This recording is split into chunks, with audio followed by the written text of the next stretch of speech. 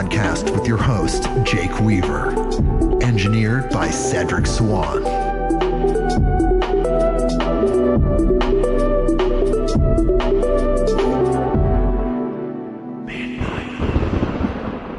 Hey everybody, we're back with another episode of Midnight on Earth. I'm your host, Jake Weaver, and we're here to bring you more knowledge, more light, and more love.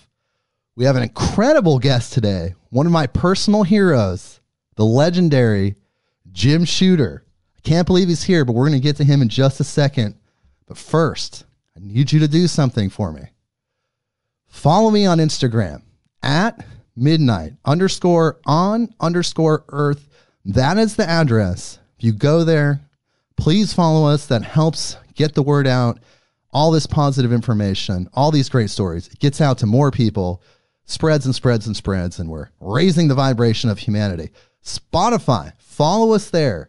Apple Podcasts, Google Podcasts, wherever you listen to your podcasts, please click the button that connects you with me forever. And the most important thing, of course, is tell a friend. Tell a friend that you know that loves these type of podcasts, that loves these conversations. You know them well. You're their friends. Tell them about Midnight on Earth. Bring them here, midnightonearth.com.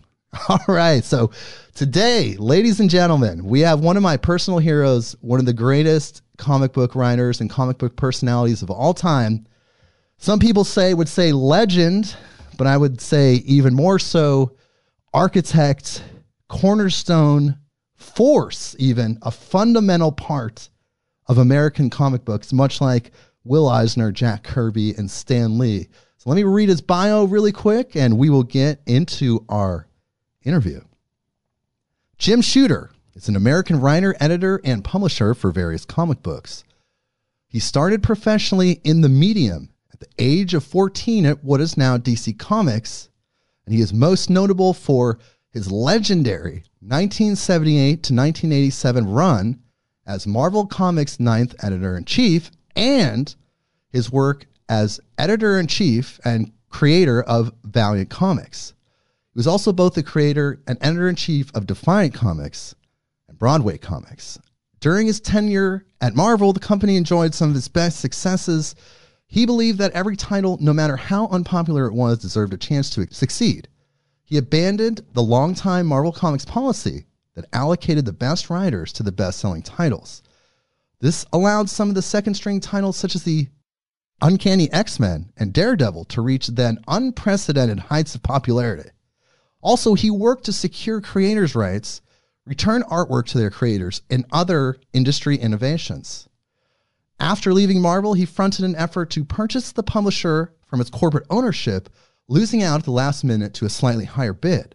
He then founded a new company, Voyager Communications, which published comics under the Valiant Comics banner. And Valiant entered the superhero market with a relaunch of the Gold Key Comics character Magnus Robot Fighter, and also brought Solar and Turok to the fold. Shooter brought many of Marvel's creators to Valiant, including people like Steve Ditko and Barry Windsor Smith, and also industry veterans such as Art Nichols, John Dixon, and Don Perlin.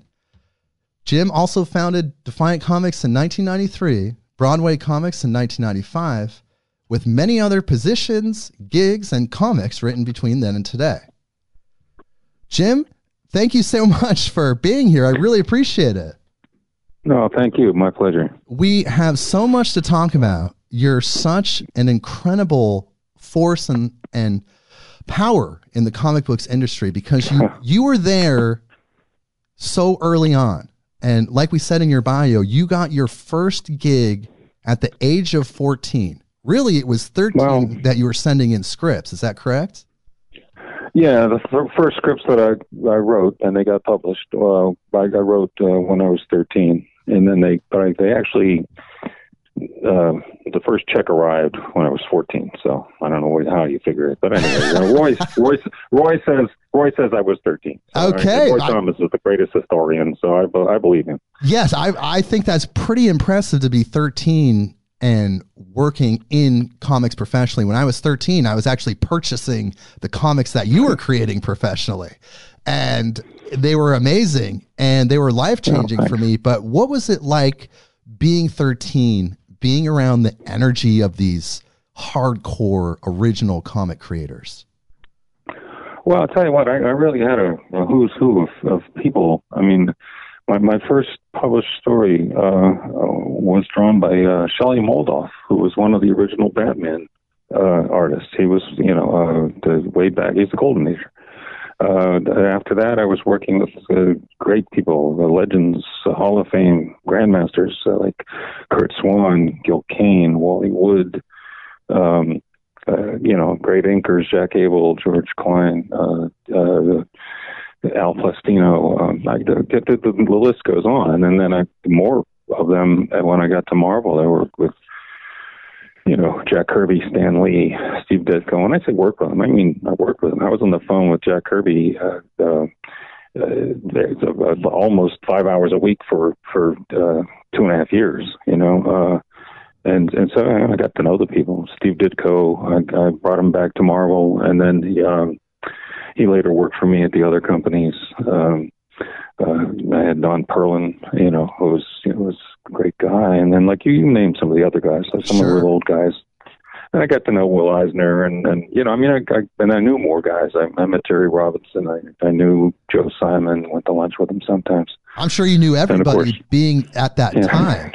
Being in the 70s. Yeah, well, I was the youngest 60s. Kid. The thing is, they were all like, I don't know, like 40, 50, and I was 13. So I had lots of time to meet everybody. But did it seem like they were superheroes themselves?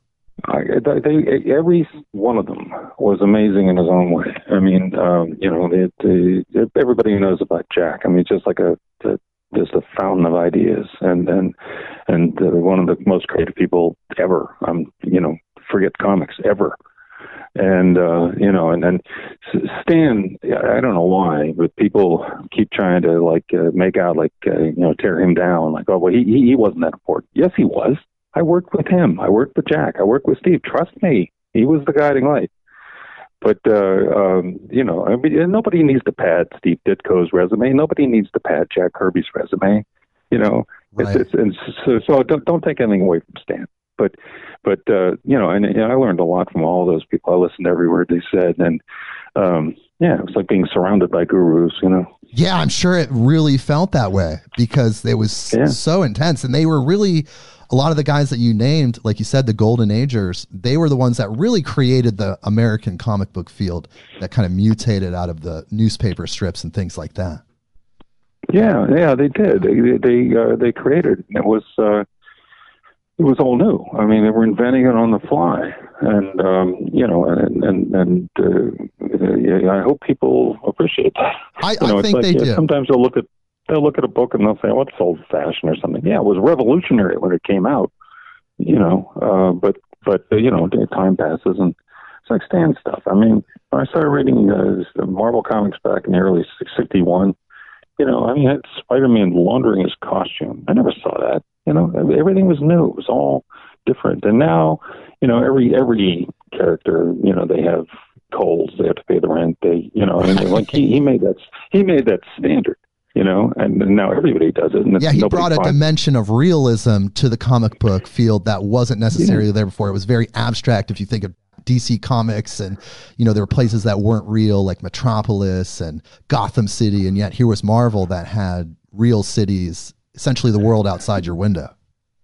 Yeah, but then the thing is that when Stan did that stuff, like I said, it was revolutionary because you think about what the other companies were doing. I mean, Superman is cutting the ribbon at bridge openings, and Superman is. I went to a meeting one time when I was still in high school, when I was up at the DC's offices, and apparently there were several meetings like this. I happened to be around for one of them, and it wasn't a big one. It was small. It was a few people sitting around a table, and there's Marvel comics all over the table, and they're trying to figure out why Marvel was kicking their ass, and they had all kinds of theories. One guy thought at one time this didn't all come out of the same meeting, but one guy at one time thought, well, Marvel uses more garish coloring. And so they had Mort Weisinger and other editors were actually running color in the panel gutters to try to make it more garish looking, and then somebody came up with the idea, well, hey, this Steranko guy seems to be doing all these funny shaped panels and stuff. So they tried to force Curt Swan to do slanty panels and stuff. And none of that, I could have told him, that's not it. That is not it. It's Stan always used to say, heroes with problems, because Stan learned to speak in sound bites. He got interviewed so many million times, and so he just had his little collection of sound bites that people liked. And I corrected him once, I said, no, Stan, it's heroes with lives, he knew. I mean, he knew what he was doing, and it was really, remarkable that he could do that and everything. And so when you read the interviews, like I say, it's sort of, interviews speak sometimes. But Stan he was a genius. I mean, he did some amazing things. Meanwhile, at DC Comics, it's like at that same meeting I was telling you about, they were holding up comics, Marvel comics, and one guy says, he says, I think it was Haney, I'm not sure, but he said, look at this. He says, they got 2 pages of this of Spider-Man talking to his aunt. He says, the kid's going to be bored out of their minds. And I'm sitting there thinking, no, we're not, and another guy was showing a full page shot of the Angel flying and talking about how the glory of flying, right? And he says, this is stupid. He says, Superman flies all the time. And what's the big deal? And I said, exactly. If he doesn't think it's a big deal, why should we? It didn't seem like they really understood that extra dimension of emotion. No. And being the kid in the room, I kept my mouth shut. I didn't want to get in trouble. Well, no, I'm a teenager. I'm like 15 or something at that point. And I'm not going to weigh in. These are big shots at DC. But they were wrong-headed. And I was doing a Legion of Superheroes book, Adventure Comics featuring Superboy and the Legion of Superheroes.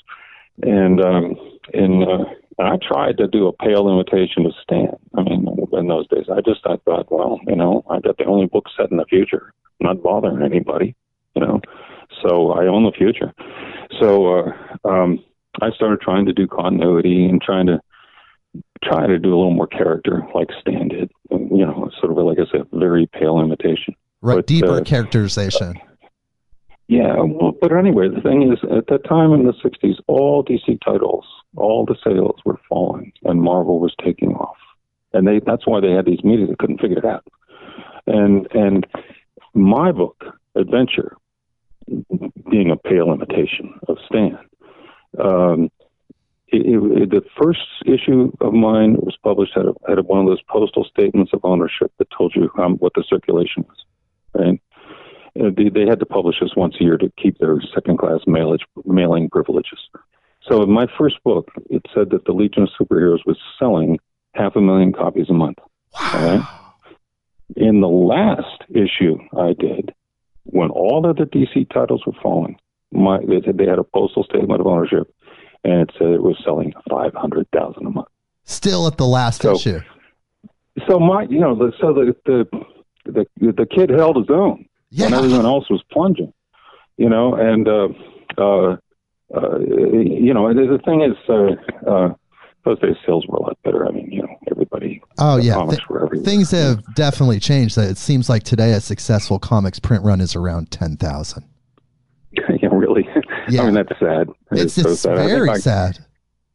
I think when I was at Marvel, I think our average was 300,000 an issue for all the books. Yeah, which would be considered an astronomical success these days. Yeah, and then to us it was, to everyone there, it was nothing, except the DC people were jealous. Yeah, I'm sure. Well, let's talk about that a little bit. So you moved on from DC and you became editor-in-chief of Marvel Comics at 27 years old. Is that right? I think so. And that's very young, I feel like. 1978. Yeah, so it's very young to be spearheading a major publisher like that. What was that like for you at such a young age? Well, I don't know if you've read my blog. I talk about some what went on back then. But basically, I'd been the associate editor for 2 years. I started in January '76, and then January '78, I became the editor-in-chief. And during those 2 years when I was associate editor, Marvel had really fallen into disrepair. I mean, Stan hadn't been involved with the comics for years, and the kind of nobody was running the ship. The editors-in-chief before me, I'm meaning no disrespect, but they were not business people, and they didn't have any training like that, and they were sort of head writers, is what they were. Okay. You know, I mean, Roy Thomas is one of the smartest people to ever meet, and he could do anything. You know. But when he was there, he didn't have the freedom. There was still other people above him limiting him, right? But then after that, Lennon, Marv, and by the way, I'm number 6, depending on whether or not you count Stan. If you count Stan, I'm number 7. He never called himself editor-in-chief. Oh, okay. But anyway, so you had Len and Marv, and then Jerry for about 3 weeks, and then Archie. And then me. Now, Archie, also one of the smartest human beings you have ever met. But Archie was one of those guys. All these guys were creative guys. And Archie especially, if he had to talk to an accountant or a lawyer, his eyes glaze over. I mean, he just hated all the bureaucracy and the crap, you know. And I think, Len and Marv were happy to let Saul Brodsky or anybody else take care of all that stuff. They wanted to, play with the books. Okay, so when I was at DC, one good thing that happened there was this guy, Mort Weisinger. I guess he thought I had potential to, do what he did, which is, they didn't call him editor-in-chief either. He was the head editor. He was the vice president. He ran the editorial. And he actually, I think, I didn't know it at the time. Why is he telling me all this stuff? But he was training me to kind of do what he did. And the way I know that is that his assistant was E. Nelson Bridwell. Years later, Nelson told me that. He said, he was training you to have a job like his. I said, what? Oh, okay. So anyway, when I arrived at Marvel, I could read financials. I could speak to the printer and use the right words. I could, talk to the production department and use the right words, because he trained me. I not only about writing and drawing and all that stuff, but production. Printing production, distribution, licensing, marketing, the whole business of the business, So I walked in there a little more prepared than most of the other guys by circuitous paths, but and so, I set out to, we were dying. It was dying, man. It was in bad shape. DC was worse. The other comics companies were, Warren died, Charlton died. Harvey stopped publishing. Archie went all reprint. I don't know who else, but and then DC on one day, DC canceled 40% of their books. Oh my God! They call it the implosion, DC implosion. And what do you think the root of that was? Was it just like poor creative output from the companies, or just general disinterest? Well, I think that it was a combination of ingredients, and one of the things was that there was no one manning the helm. I mean, like I said, the previous editor-in-chief, several of them just kind of tried to be head writers, lead by example kind of thing, and they'd grown too fast because of the success Stan built, and so all of a sudden you've got all these guys whose chief qualification is that they read 1,000 comics, and they're either editors or they're writers or what. And so, and also, like I said, DC had completely lost its way. I don't think they ever really got it right. But, and Marvel, it had, like I say, fallen into disrepair. There was a lot of corruption and some, people double vouchering and so one guy was embezzling and, Ooh. So I mean, it was in bad shape. And also the books, almost all the books, all the companies, the books were late. They were all late. We had books that hadn't left house to go to the printer when I came in that first day, January 1978. And they were done and ready to go. They just got them finished, and they're just ready to go to the printer, and they should have been on sale 4 months earlier. Oh, my gosh. You follow me here? Yeah, that was really bad. Yeah, no, it was terrible. And the thing is, like, people just wouldn't show up. They wouldn't deliver the work. It just straggled in. The production manager, John Verporten, who was trying to, run things, although he didn't really have the authority. He couldn't get people to deliver on time. That's why there were so many fill-ins and unscheduled reprints. Oh, the dreaded deadline doom and all that stuff. In January of 1978, my first month, we were supposed to publish 45 color comics. We published 26. Oh. Okay, so chaos, madness, crime and corruption. It was a nightmare. And then on top of that, the day I take office, I get a call from the company lawyer, brilliant lady, but she didn't know. She calls me up, calls up the editor, and she says, "What have you done about the copyright law of 1976?" I said, "Lady, I've been here 15 minutes." and she said, "Oh, well, we need to talk." Well, apparently they changed the copyright law in 1976. They gave everybody 2 years to get ready for it. And no one at Marvel had done anything. Nothing. And so DC was more buttoned up that way. They were more buttoned up legally. They had prepared vouchers and stuff that had work for hire documents attached. They were all legally solid. Marvel, nothing, And so, we're trying to get people to sign retroactive work for hire documents so that they don't own the Spider-Man story they just did. And stuff like that. And, look, work for hire. I'm sorry. I couldn't change that. They right, for sure. And so, same with Disney. You work on a duck, they own the duck. Right, of course. But the thing is, it doesn't have to be bad work for hire. It can be fair. It can be good. Disney pays pretty well, actually.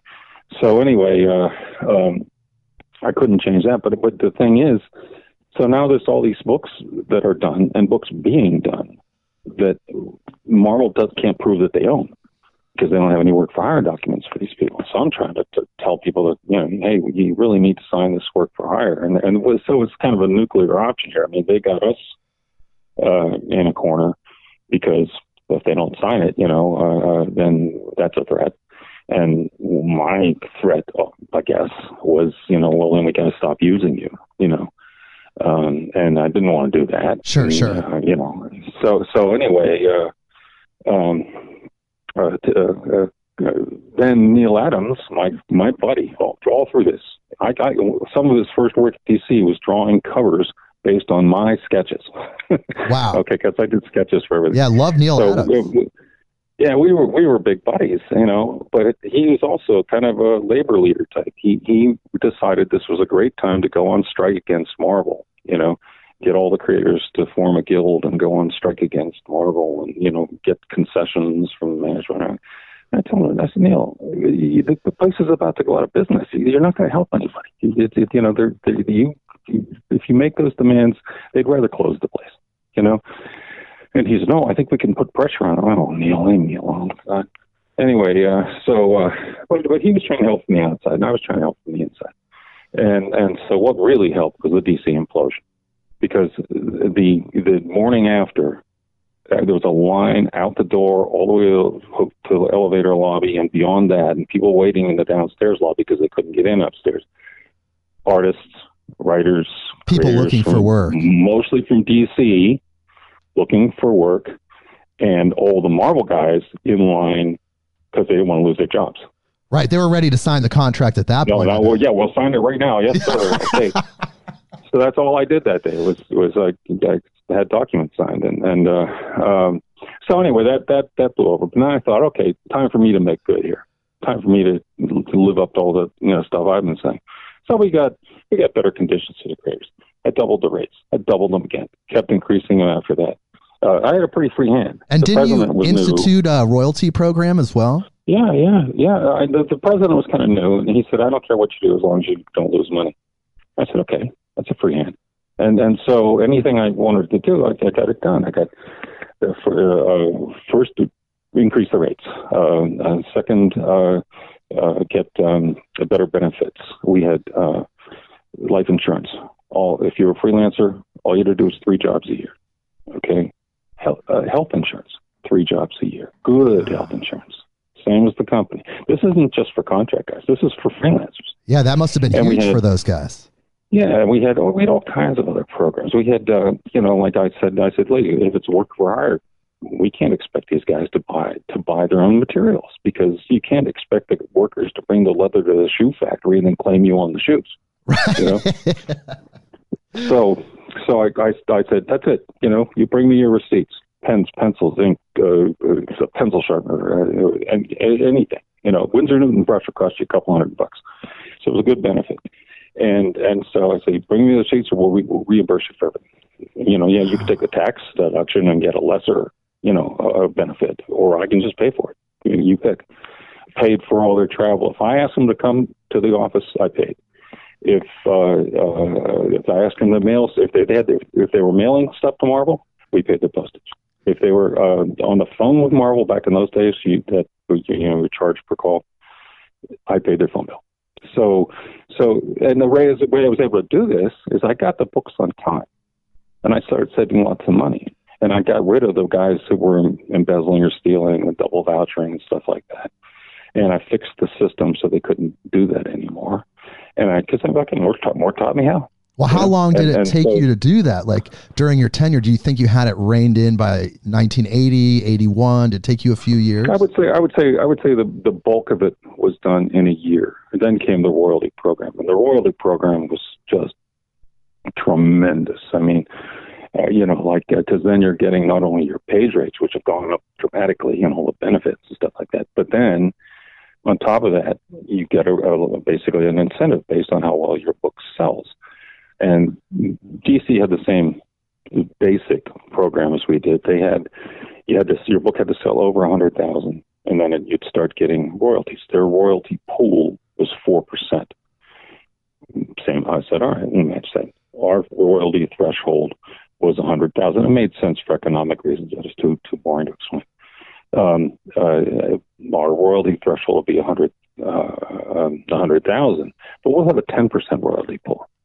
And as your sales go up, it's a sliding scale. You get more, the royalties increase as your sales go up. So guess what the X-Men was paying?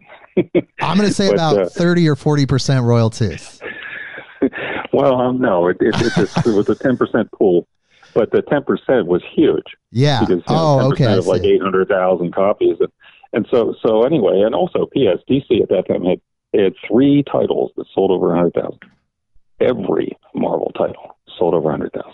So when I convinced them to do their royalty program, that was a great leap of faith. And Stan helped me talk the board of directors into it, and made it clear to them that we don't do this, and DC does. We're toast. And so they said, it's going to cost us $750,000 off the bottom line, according to these projections. How are you going to make that up? I said, sales will go up.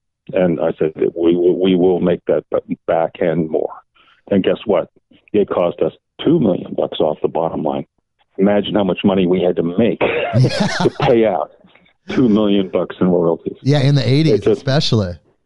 Yeah, and like my famous story, at one time John Byrne was in the office and I handed him a royalty check for one issue of one comic book for which he had been well paid up front. One issue, one comic book, royalty, $30,000. Here's the check, John. That wasn't the biggest one he ever got. I bet he was a happy camper that day. Well, that day he was, yeah. But like I said, that wasn't even the biggest one he ever got. But he happened to be in the office, so I handed it to him. That's astronomical if you think about it, because it's really just incentivizing these creators to do their absolute best work. And they did, because there was an incentive for it. And then word spreads. Hey, you can make money at Marvel. So more great guys show up. And then, the sales go up some more because, better books, better things. It took me about a year to get most of that in place, and also a year to get the books on time. I mean, during the time, we published everything we were supposed to publish. We never had an unscheduled reprint, and we did have some fill-ins in that first year because we just had to play catch-up. But by the time that end of the year came, we were... I have a letter from Bob Craig from World Color saying, congratulations, for the first time in its history since 1939, Marvel Comics is on time. Wow. Yeah, you really accomplished a lot. I mean, your tenure during Marvel Comics, I mean, it's considered the gold standard of comics these days. Well, we had the best team ever assembled, partially because the other companies are collapsing. Guys like Larry Hama showed up, was able to get Archie Goodwin back, got Louise Simons. You know, I mean, if you can't win with that team, fire the coach. You know, Yeah. But anyway, got the books on time, and they stayed on time for the whole time I was there, and after that, because of course there were books in the pipe. You know, from my tenure, even after I left. So about 10 years we stayed on time. Well, And I don't know what happened after that. in 1982, you created helped to create the Epic Comics imprint, which kind of focused on creator-owned titles and fringe stories, almost mimicking independent comic publishers. Did you feel like Epic Comics was expanding the art form when it was initiated? Well, yeah. I mean, what happened was the people from Metal Hurlant came to us, wanted us to license Metal Hurlant and become the American publisher of Metal Hurlant. And Stan and I looked at Metal. I was familiar with it, but we looked at it together, and he said, "This stuff is like very violent and very sexy." And I said, "Yes." I said, okay. So I mean. And he said, "I don't think we should do that." I said, "All right." I said, "Well, how about we do one that's the art is just as good, but the story is what it's about. It's not about, the graphic violence or whatever." And so he liked that idea. And so we started working on that. He wasn't involved with the comics, but when he was in the office, he's Stan Lee. Right. If I want to talk about something, go see Stan, He mostly was out on the West Coast. But when he was around, I made use of him. So anyway, we started working on it. We hired one guy to edit it. He didn't work out at all. Actually, the president of the company ordered me to fire him because he kept making giant mistakes and costing us many tens of thousands of dollars. So we got rid of him. And then Archie, who he was the editor-in-chief before me, and he had left staff to become a contract writer. But it was hard keeping up, with Archie never wrote 3 books a month in the best month of his life. Oh, wow. And that his contract called for him to write 3 books a month. And he was struggling with that. And so I got him to come back and be the editor of Epic. I mean, we had an understanding. I wasn't going to bother him. There was nothing I could teach him. He knew what to do. However, I could pave the road for him. I could take care of the budgets and the lawyers and the licensing people and all that stuff, because I was doing it anyway for the regular comics. And so I did the bureaucracy. He focused on creating the books. And, Archie's maybe the best of all time. I mean, he really amazing. He did great stuff. And it was kind of like, what if Metal Hurlant was more about the content and less about the graphics? Right. And I thought that was good. That was kind of, I guess, the inspiration. And Archie was the perfect guy for it. I wanted a Frazetta cover before we had Archie signed up. I wanted a Frazetta cover on our first issue. So I called the Frazettas, and Ellie Frazetta was the gatekeeper. You didn't talk to Frank. So Ellie answered the phone. I said, "Hi." I said, I'm the editor-in-chief of Marvel Comics, and I want to collect. We don't like you. Hung up on me. And so I told Archie, I said, "Gee, I was trying to get a Frazetta cover." He said, "I'll call Ellie." So he calls her up. "Hey, Ellie, it's Archie," and they're chatting away and talking about the kids and stuff. And then we got 2 Frazetta covers. Oh, wow. So, everybody loved Archie. He was ideal for that. He knew everybody. Next thing you know, we got Art Sudan working for us. We got all these other great creators working for us, did brilliant covers. Like I said, I helped that pave the road. Well, there's so much classic work that came out of your time at Marvel Comics. Yeah, some of the most comics and greatest comics ever created, almost. I think so. I think that, but like I say, I had all the best guys in the world. I had, if you walk down the hall and you look to your right at the first door, and there's your art director. That art director works for me. His name is John Romita Sr. Holy cow! it's like a Grandmaster Hall of Fame, and this Right. this way, Archie over there. You got Larry Hama, Louise Simonson, eventually Carl Potts, Al Milgrom. It's just like the best ever, And if you get guys like that and they know what they're doing, let them do it. Right. You have the influence of all the golden agers to draw from as well. But, by 1987, you were moving on from Marvel. You tried to purchase it. It didn't exactly work out. And there was also some issues, at least from Marvel's perspective, with the launch of the new universe. And this was in celebration of Marvel's, I believe, 25th anniversary.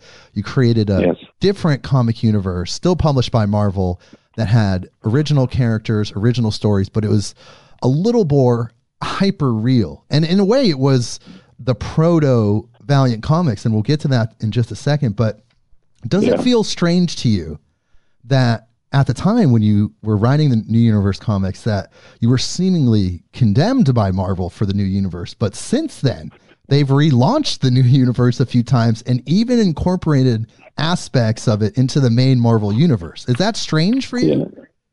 No, see, the story behind the story there is that a couple years before the 25th anniversary, which was 86, there was a meeting of all the executive staffs, all the vice presidents, the president, and me. I was a vice president. And so none of these people had ever opened a comic book. None of them, right? So they didn't really know what they were talking about. But the publicist person, who was not a vice president, by the way, and she wasn't in the meeting, she had alerted everyone, hey, it's our 25th anniversary coming up. We need to do something. So I got all these people sitting around with me.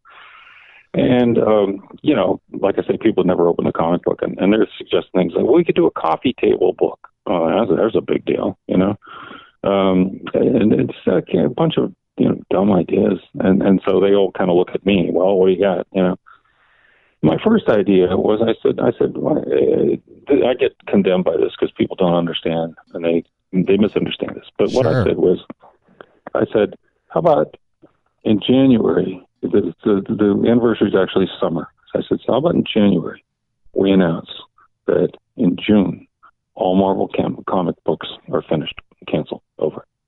I said, and then what we do is in those 6 months, we build toward the end of the Marvel Universe. I said, you think we'll sell any? I said, and then they all end. They're all over as of June. And in July, we launch all new. Oh, wow. And the thing is, I said, that would have been amazing. What we do is we have such a tangle of continuity and stuff like now. I said, but if we start clean, okay, we keep everything that's good about Spider-Man, and we forget some of the dumb stuff. Iron Man no longer has to be created during the Vietnam War. The Fantastic Four don't have, and so forth. And I said, we just do the second iteration and clean it up and do it better. Keep everything that's good, and and then kind of forget the time where it was Jerry Conway had Hercules tie a chain to Manhattan and pull it out to sea. That doesn't work. And then he pulls it back with the same chain, which now puts the battery up by the Bronx. I don't know. So anyway, the thing is, get rid of the dumb stuff, And so I was shouted down by the circulation director and the VP of Finance. The circulation director, he brought his assistant who handled the direct market. And they just shouted me down. They said it's we're outselling DC almost 4-1. Everything is selling great. We're doing so good. Why would you change it? I said, all right. I hear you. All right. I said, all right. We're celebrating the birth of a universe. How about we create another one? And everyone said, oh, that's great. Okay. And I figured we'd start with eight titles or 12. I can't remember. So anyway, by the time I left that meeting, I had a huge development budget, like $250,000 just to develop our properties. And I was going to have guaranteed royalties for people because, was Walt going to leave Thor to do something new unless he's guaranteed that his income won't drop, that kind of thing. So I had all kinds of, money marketing budget, all kinds of stuff to play with. And then about 2 weeks later, the president of the company calls me to his office, and he says, "How much have you spent?" And I said, "I don't know, 10, 20,000 or something. I don't know." And he said, "Don't spend another penny." I said, "What do you mean?" He says, "I don't want to spend another nickel on this thing." I said, "Well, why?" "Well, here's why." He didn't say it. But what was why was because he and the Cadence board of directors had taken Cadence private, taken it off the stock market. It was now owned by 6 guys. It was 7 originally. They got rid of one. Six guys. And they were planning to sell Marvel. Okay. Because Cadence was a company that had a lot of little companies. Marvel was the crown jewel.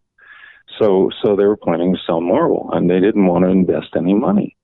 Okay, because if you're trying to sell it, all you want to do is put money on the bottom line, save money, do anything you can to make a little extra money, because companies like Marvel are sold for a multiple of their pre-tax profit.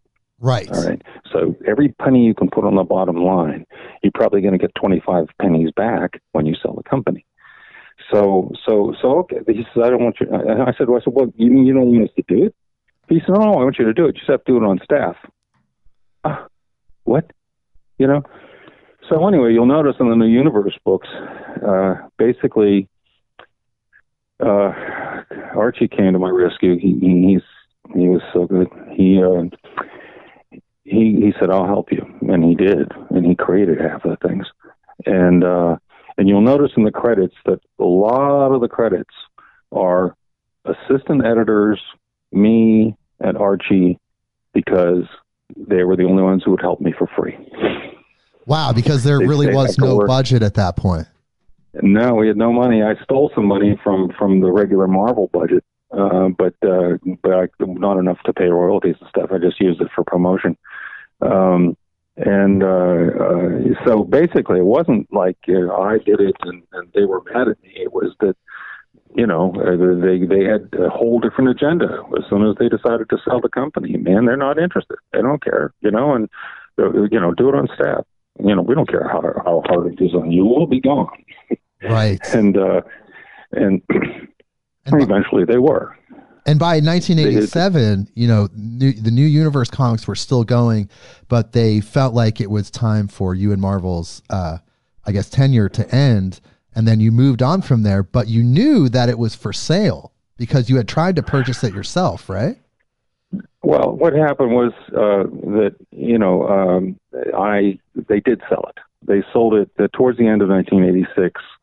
The deal actually closed, I think, in January, early January of 1987. The deal actually closed. The board of directors succeeded in selling the company to New World Pictures, which then changed its name to New World Entertainment. Right. But at any rate, so they succeeded in selling the company, and I knew a lot about business and stuff like that, but I didn't go to business school or whatever, and I didn't. Paul Levitz would have known exactly what to do. He is an MBA, right? Okay. I did. I just what I didn't realize is I was a key man. They couldn't sell it without me. I had a lot of clout that I didn't know I had, and so I stuck around, and the place was sold. One of the reasons I stuck around is that I was complaining that they were kind of eviscerating all my programs. Like they took away the 401k, they took away the pension plan. They cashed out the pension plan. They eviscerated our health care. Oh my God! They made it into a crummy HMO that nobody took. They just and of course a lot of this is being blamed on me. And what am I going to tell the guys? Upstairs is screwing you. In which case they all quit and go to DC. In which case it's Jim Shooter's driving talent away. So anyway, I kept telling guys, I'm trying to fix it. I'm working on it. I'll see what I can do. And so Walt Simonson came. He says, how come I'm getting my foreign royalties on Star Slammer? I said, I'll look into it. I found out that they deliberately weren't paying foreign royalties anymore. They said, well, if he becomes a lawyer, maybe we'll consider it. I'm like, I tell Walt, bring your lawyer. He quits. So it seemed like things were deteriorating. I'm fighting these guys every day. the company is sold. And one of the reasons I stuck around is because Galton said, the day the company is sold, we're going to fix everything. And I said, all right. And, he basically had been pretty honest with me up to then. But on the day the company was sold, I said, all right, let's start fixing. And he told me, I don't know if I can say this or not. He said, fuck you. Oh, you can. Because he had his money, and he was one of the partners. And then I went down and I wrote my resignation letter, and then I thought about it, and I said, no, I'm gonna make trouble. And so I wrote instead a letter to the new owners telling them where the bodies were buried. And so we had a kind of stormy 4 months there, where the new owners were looking into all the stuff I said, and the management people upstairs who were partners in the sale hated me because I ratted them out. Right. And so they hated me, and they started undercutting me. It was like I didn't even work there anymore. They're hiring people. I walk past an office, I see a guy, I don't even know who he is. I say, who are you? I'm the editor of such and such. Huh? All right.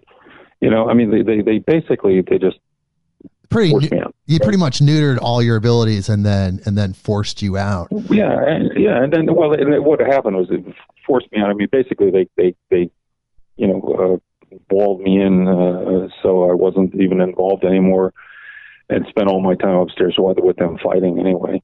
And then they fired me. Once they thought that they had somebody who could replace me, they fired me. That would have been in April, I guess. Right. And is that when you got the idea to try to purchase Marvel, and then you teamed up with, I believe his name was Steve Masarski? Am I pronouncing that correctly? Yeah, and Winston Folks. But the thing is, after I left Marvel, after I was fired, a couple of editors said, well, why don't you write for us? And then they were told, no, you're not allowed to hire him. And so I couldn't I was blacklisted there.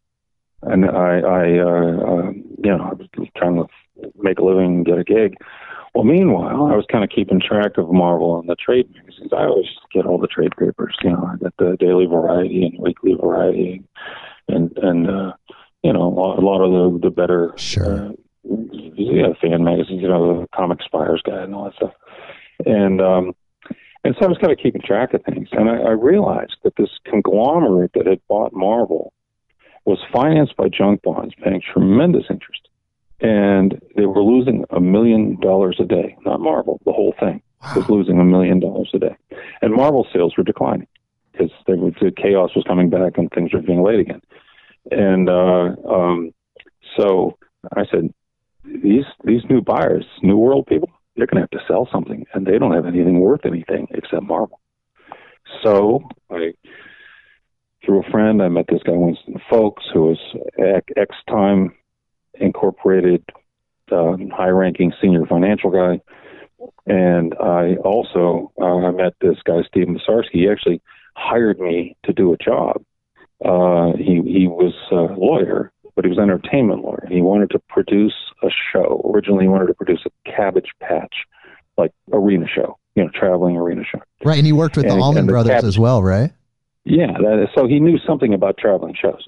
He was the Allman Brothers road manager. So anyway, among other things, he also was lawyer for Ziggy Marley and the Allman Brothers guys and a few other. Oh, and what's the name? Aerosmith. Oh wow. And so I mean, he was connected. So he wanted to originally do Cabbage Patch Kids, and they weren't available. So he went to Marvel, and he got the license to do an arena show, Marvel characters. And this is how stupid the people upstairs were in those days. Steve Masarski got a 2-year license, all characters, all live-action rights for all Marvel characters for $12,500 a year. Oh, my God. And they thought they were stealing the money because they didn't have any idea what. No one had ever opened a book. I had this one executive, Joe Calamari. He was executive vice president, and so he kind of took the lead in licensing movie rights. Basically, anyone who walked in the door with $5,000, whether they had any credentials or not, they could license any Marvel comic character they wanted. And he thought that Spectacular Spider-Man and Amazing Spider-Man were two different characters. So he licensed them to two competing movie companies. Oh my God, that just shows how out of touch he was. He licensed the Avengers to one guy and Iron Man to another guy, not thinking, not having any clue that Iron Man was in the Avengers, and so forth. It was a nightmare. So was Steve pretty excited that he got the license for this universe? Steve couldn't believe it. When they told him they wanted $25,000 for 2 years, he's like, okay, got that right here. And I mean, he was just stunned. And so then he says to the guy, licensing guy, Doug McKenzie, good guy, one of the few guys up there actually ever did open a comic book. He says to him, I don't know how to get a writer for this. And McKenzie said, and this is before I got there. McKenzie said, our editor-in-chief's a genius. He said, you talk to him and he'll fix you up with a really good writer. And Masarsky said, great. So after he signs the deal, he says, all right, now I want to meet this genius editor-in-chief of yours. They say, well, we fired him last week. and he said, well, what am I going to do now? And so McKenzie says, get him to write it. He said that it'll be great. He says he'll do a good job, and if he writes it, there won't be any problems getting it approved or anything because he knows the characters like a bag of sand. So Masarsky calls me up, hires me to write this arena show, and I wrote it. And he raised $1 million, and then he finally raised the rest. He needed $3.5 million. He raised the rest of it from Radio City. He raised $1 million from MCA Universal, and then he raised 2.5 from Radio City. But Radio City said, look, you've never produced a show like this. We'll produce it. Don't worry, you'll get your money. But we'll take over the production and work with MCA Universal and so forth. And so Masarsky was happy. He's going to be an executive producer. He doesn't have to do all that much work and he gets money. And I was going to get paid well because I wrote the script. And however, he got Radio City kind of too late. There wasn't quite enough time to mount the show. Okay, they needed an extension on his contract. By this time, somebody had wised him up at Marvel, and so when he went back to try to get an extension on his contract, right, they wanted like $5 million, and he said, "What? How can that be? So anyway, he actually arranged a meeting with the executives from MCA Universal, the executives from Radio City, Joe Calamari, who was a senior vice president or something at Marvel, and himself. And the MCA Universal people and the Radio City people trying to talk to Calamari, saying, "You're out of your mind. You're going to make a fortune. This is going to bring in so much money. Is why if you make it an impossible barrier, we're going to be able to do it." So he's, nope, that's the price, Okay. So what happens is that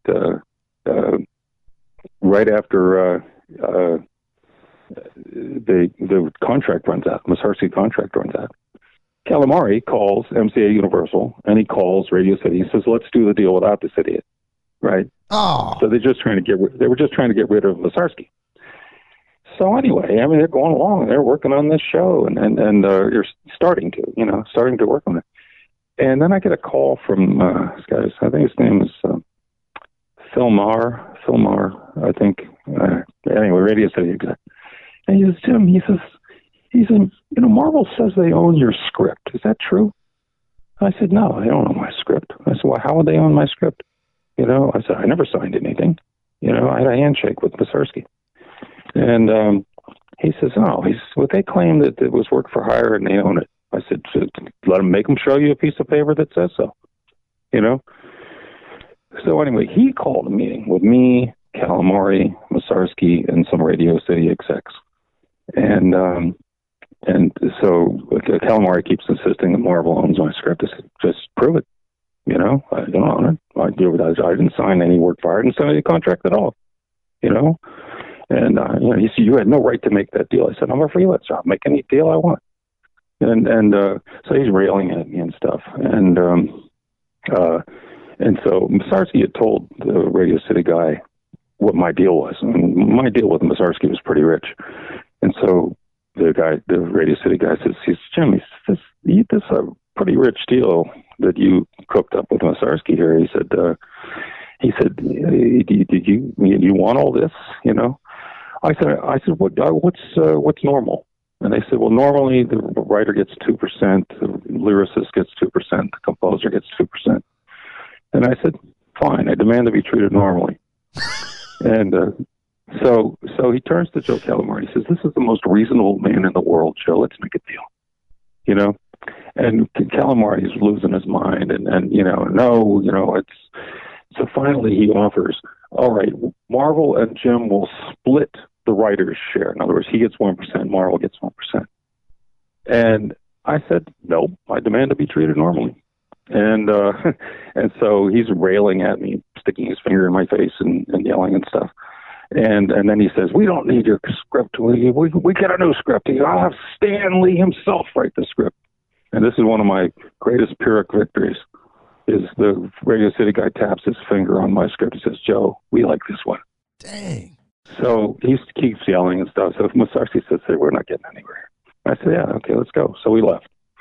And they did announce that Stan was going to write a script. Never happened. And basically at that point, Stan wasn't going to do any massive project like that. He'd probably get someone to help him with it, and I don't know if it even started, but it was never done. And if they had just let it go, Spider-Man and the Night of Doom, which was the name of my show, would have debuted on the Radio City Music Hall stage 2 weeks after the first Batman movie. It was such a huge hit. Oh, do you think anyone would have gone? That would have been massive. Think anyone would have gone? It would have been massive. Yeah. It would have been spectacular. It was going to tour. It was going to tour all the Nederlander arenas, all the MCA Universal arenas, and some other ones besides, because those were already booked. Masarsky booked this. And, so anyway, all right, so here we are. This takes me a while to get through all this process. And then I need a gig. So we started looking. He said, why don't we start a company? And I said, all right, let's do that. So we started looking to raise money and perhaps start a company. We made an attempt to buy Harvey Comics.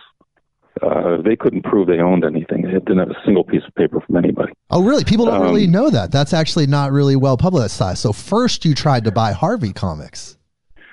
Yeah, we tried to buy Harvey. We looked into a couple other things. Stan Weston, you may have heard the name. He's the guy who invented G.I. Joe. Okay. Legend in the toy and licensing business. He had a little team he put together, and they were interested in doing a startup with us. But a lot of, not very many venture places want to do startups. They want to buy things. Right. But we did find one, and they financed the start of Valiant, and that was Triumph Capital. Is that correct? Yeah, it was Triumph Capital. Now, in that year, 1988, ending in 89, that's when I tried to buy Marvel with Masarsky. Okay. And my financial guy, Winston Folks, and failed. What happened was there were 9 bidders in the auction. We were the only bidder who actually made a bid. And the reason I know that is because none of the other places could get management. And how do I know that? Because they all called me. Okay? Okay. So all the other bidders, when they couldn't get management, me, somebody like me, they dropped out. We were the only bid. For 2 weeks, we thought we won. And then we signed papers, we're going to, be in business pretty soon. We're making plans. And then my financial guy calls me like 6 a.m. He says, have you read the Journal? I said, 6 a.m. I haven't read the Journal, And he said, Perlman bought Marvel. I said, how can that be? He said, he was an insider. He used us as an arm's length bid. So as an insider, you need an arm's length bid so you can also be a buyer. Right, so you need to gauge the price. Yeah, it has. So that sets the price. So we were just set up as a stalking horse. He never intended to let anybody else buy it, and so he owned 20% of New World Pictures, which was selling it, and because we made a bid, he was able to swoop in and buy. Usually they have a process called ratcheting, which if they get 2 bidders, they play them off against each other. drive the price up. And we were prepared for that. We bid $81 million. He bid 82.5. But you didn't get to counterbid. No, we didn't. He wasn't even in the auction. We probably could have gone up maybe to 115. Okay. But because we had Chase North America, and we had a good equity partner, and so anyway, but we weren't even given an opportunity. I mean, he bid $1.5 million more than us, and took it, and we didn't get any chance to reply or anything.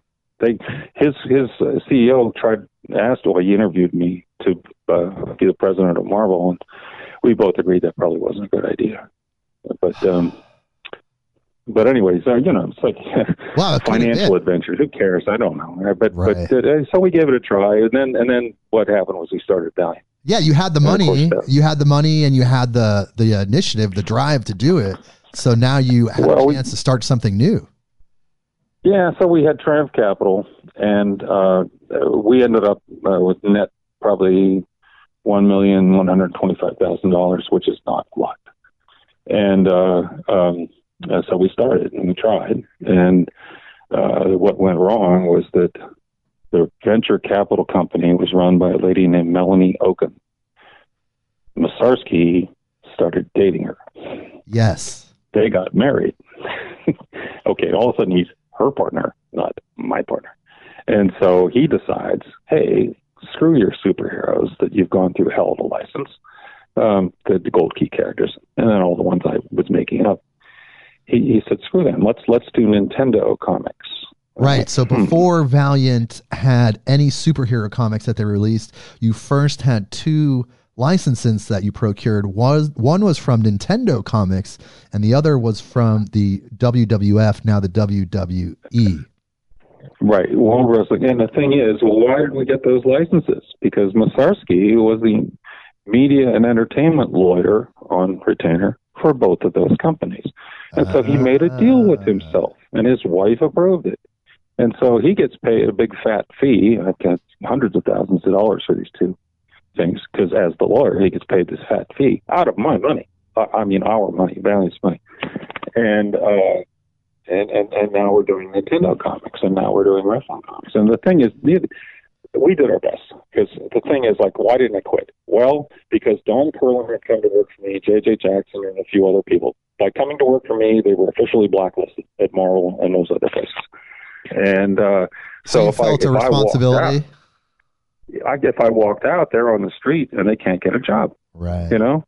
So I said, no, here's what I'm going to do. I'm going to make this stuff. We're going to do it our best. We're going to make it work. We're going to make it sell. And if it's selling and it makes a little bit of money, I can raise money and buy these turkeys out, because they don't care about anything but money. Right. And so that was my goal, and I did my best, but they weren't likely to succeed. You're not likely to succeed with Nintendo comics and with wrestling. Well, you did think that you had other avenues, because it sounds like you did have promises from WWF and also Nintendo that they would put those comics in various promotional places, and they didn't they didn't follow through with that. No, not at all. Masarsky, his deal with himself was that Nintendo was going to give us their 3 million name mailing list, and that we were going to be they were going to arrange to have our books on display where the games are sold, right next to the games. And the World Wrestling had a plan to have us on sale in the venues. They reneged on all that. I mean, Masarsky made the deal with himself, and then they said, we're not doing that. Yeah, and the first Nintendo comic that was ever published was the Nintendo Sneak Peek, which recently sold for a really high price on eBay. And you also had a couple comics. Oh, really? Oh yeah, it went for like $1,800. Wow. It was, it's a 9.8 CGC, so that did add a little value. But, it is considered the first Valiant comic, so that has some value there. But you also did the KFC comic and Cheezosaurus Rex. Was that just companies coming to you for promotional work at that point? No, I mean, like, it took us a while. First of all, we blew through our million point 125 pretty quick, because the Nintendo books weren't selling, and the wrestling books did even worse, and so we're still paying my employees and paying for the rent and everything. So we blew through that. Well, then Triumph Capital, Masarsky's wife, agreed to fund us on certain terms for a while. All right. So, so anyway, we're trying to do the superheroes and turn that around, because that started okay, but not great. I mean, we're selling like 80-some thousand of the first issue of Magnus. Right. 70-some. Which, again, Solar. today, those would be astronomical numbers. But you brought back, you incorporated some comic properties from the 60s, Magnus Robot Fighter, Solar Man of the Atom, and later after you left with Turok. But you brought those in to it was Turok with me. I wrote the first Turok story. I drew the first ad myself. I created everything to do with Turok. That's me. But the thing is, the Turok in his own book came after me. Right. That's right. Magnus 12. Yes. Anyway, so by the time we were doing superheroes and starting to get going on those, we're like $3 million in the hole. And so I mean, like, the fact that we sold 80,000 of Magnus, our break-even was probably 30,000. So okay, we made some money, but not nearly enough, and Solar and so forth. And also, those numbers went down, okay, for a little while.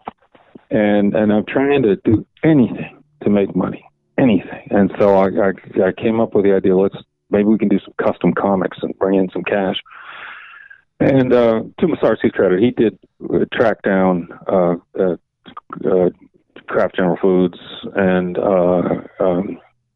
KFC. And, I guess we did pitch to them, and then we did those books. They didn't make us a fortune, but they brought some money in, and because the thing is, there were 2 million copies of Cheezosaurus and 1 million copies of KFC. And I think we got some small payment per copy, really tiny payment per copy. But at any rate, we were doing anything to make us a few bucks. Right, generate. We did revenue. a custom comic book. I did a custom comic book for a company, I think it was called PHH, which was one of the little phone companies. Guess what? Doug McKenzie had left Marvel and started working for this company, PHH. He's the one that called me and said, "Hey, would you do us a little custom comic?" Sure. Wow, I don't think people realize that one's out there. PHH, there's one more custom comic as yet to be found. That's one I haven't ever noticed. KFC I've seen, the Cheezosaurus Rex I've seen, but the PHH Valiant comic I have never seen. I think so. It's a phone company. I think that's the name. But at any rate, so we were just doing anything, scrambling every which way to try to make money. And also, another thing people don't know is that, since we were living off of Masarski's wife's, largesse, they pretty much they could call the shots. They put one of their guys in our place to watch over us. His name was Fred Pierce. He later worked for Wizard. And then he worked other places too, I guess. Oh yeah, he's still around, still working at. Yeah, he's still around. He's still working at the current iteration of Valiant Comics, believe it or not. Yeah, I know. He came back after a while. That's another story. But the thing is, like, he was kind of the watchdog. When he was there, he wasn't that bad. He really kind of respected what I was doing and wasn't a jerk about it, and so. He looked for things that he could do, and he basically started handling our printing production, not the in-house printing production, which was good. And he also did the financial stuff. So because they fired Winston Folks. When Winston found out that Masarski was sleeping with Melanie Okun, he raised a fuss, and so they fired him. Got rid of him. And they had enough votes on the board that they could do that. They actually needed my vote, but I said, look, when Winston says it's okay with him, I said, then you got my vote. And so Winston negotiated himself a little parachute and said it was okay. So I let him fire him, because it was going to be like fire him or close the company. It's always the nuclear option. Right. So anyway, because we're paying freelancers, say, and then we have staff people. To save money, Melanie Okun said, "Well, why don't we fire some of these staff people? Let's get rid of them." I kept explaining, you have to have a critical mass. You have to have somebody doing marketing. You need your paste up and production people. You need, you can't just say, well, fire 6 people, and the work will still get done, because it won't. And so they worked out a plan. I think maybe it was Fred's idea, because a lot of us who were on staff also, I did almost all the writing. Right. Layden did some inking. Perlin was penciling Solar. JJ colored things. For Jade Mady colored things, and he lettered things. And so there was some work you'd ordinarily farm out. It was being done In-house. by staff people. Yeah. Yeah. So they said, okay, every person has to do enough money that the equivalent amount of freelance payment would pay their salary. In other words, if you're getting $20,000 to be the in-house letterer, you have to do $20,000 worth of lettering if you were paying a freelancer. Okay, you see? Right. In other words, you had to pay for yourself. Right. Okay. So they kept track of everybody's quota, all right, and how much they got paid, and each month they'd compare, like how much did Jade Mady letter and color, and how much was his salary. Well, everybody had trouble meeting that because they're only counting like pages, and of course there's other things to do. There's other management things. JJ was doing a lot of the pre-press production work. How many pages can she color while doing the pre-press production? Jade was doing a lot of other office. People were wearing multiple hats, it sounds like. Yeah, Don Perlin was spending time coaching the young artists, and okay, so anyway, I made a deal with Fred Pierce. I was the highest paid person, so I had the biggest quota. I had a quota, and so I made a deal with him. I said, if I beat my quota, can we take money from my output and apply it to other people? He says, I think I can arrange that. I said, all right, fine. So, like I said, I was the highest paid guy. So, typical month, JJ Jackson wouldn't make her quota. Perlin usually came close. Layden wouldn't make his quota. Jade Mady wouldn't make his quota. Almost nobody would make his quota. I beat mine by triple. All right, just tell you how many hours I was working. I would get up in the morning, go to work, and work till I couldn't keep my eyes open anymore. I'd sleep a few hours and go back to work. But you absolutely loved it, though, didn't you? You loved every second. I did this for 540 days. Oh, I loved doing it, but I almost killed myself. And so, but I kept beating my quota by enough to keep those other people employed. And then, we, one way or another, we did. And then guess what? It starts to turn around. We did that Black Solar book. Right. That was a beautiful book. Gigantic hit. And then, and by that time, Archer and Armstrong was going, and Eternal War was a hit, and all the other books started to pick up. And Harbinger, which had been the lowest for a while, people started to catch on. Hey, this Lapham guy's pretty good. And it becomes our bestseller. It was amazing. It felt like, from my perspective as a reader, it felt like a new golden age was happening before our eyes of comics. There was these comics that were so much more emotionally powerful than what was being released from the other publishers at the time. It was very stark when you saw those the comics and you read the comics. It was such a dramatic difference from what was going on. But it's really because you had the freedom to do whatever you wanted in a way, right? Well, yeah. I mean, nobody was telling me what to write, except they wanted to cancel Harbinger, and that's one fight I won. I said, hell no. It was selling like 26,000 copies in the 4th issue, so that's a little under break even. Right. I said, hell no. I said, this guy's the next Frank Miller.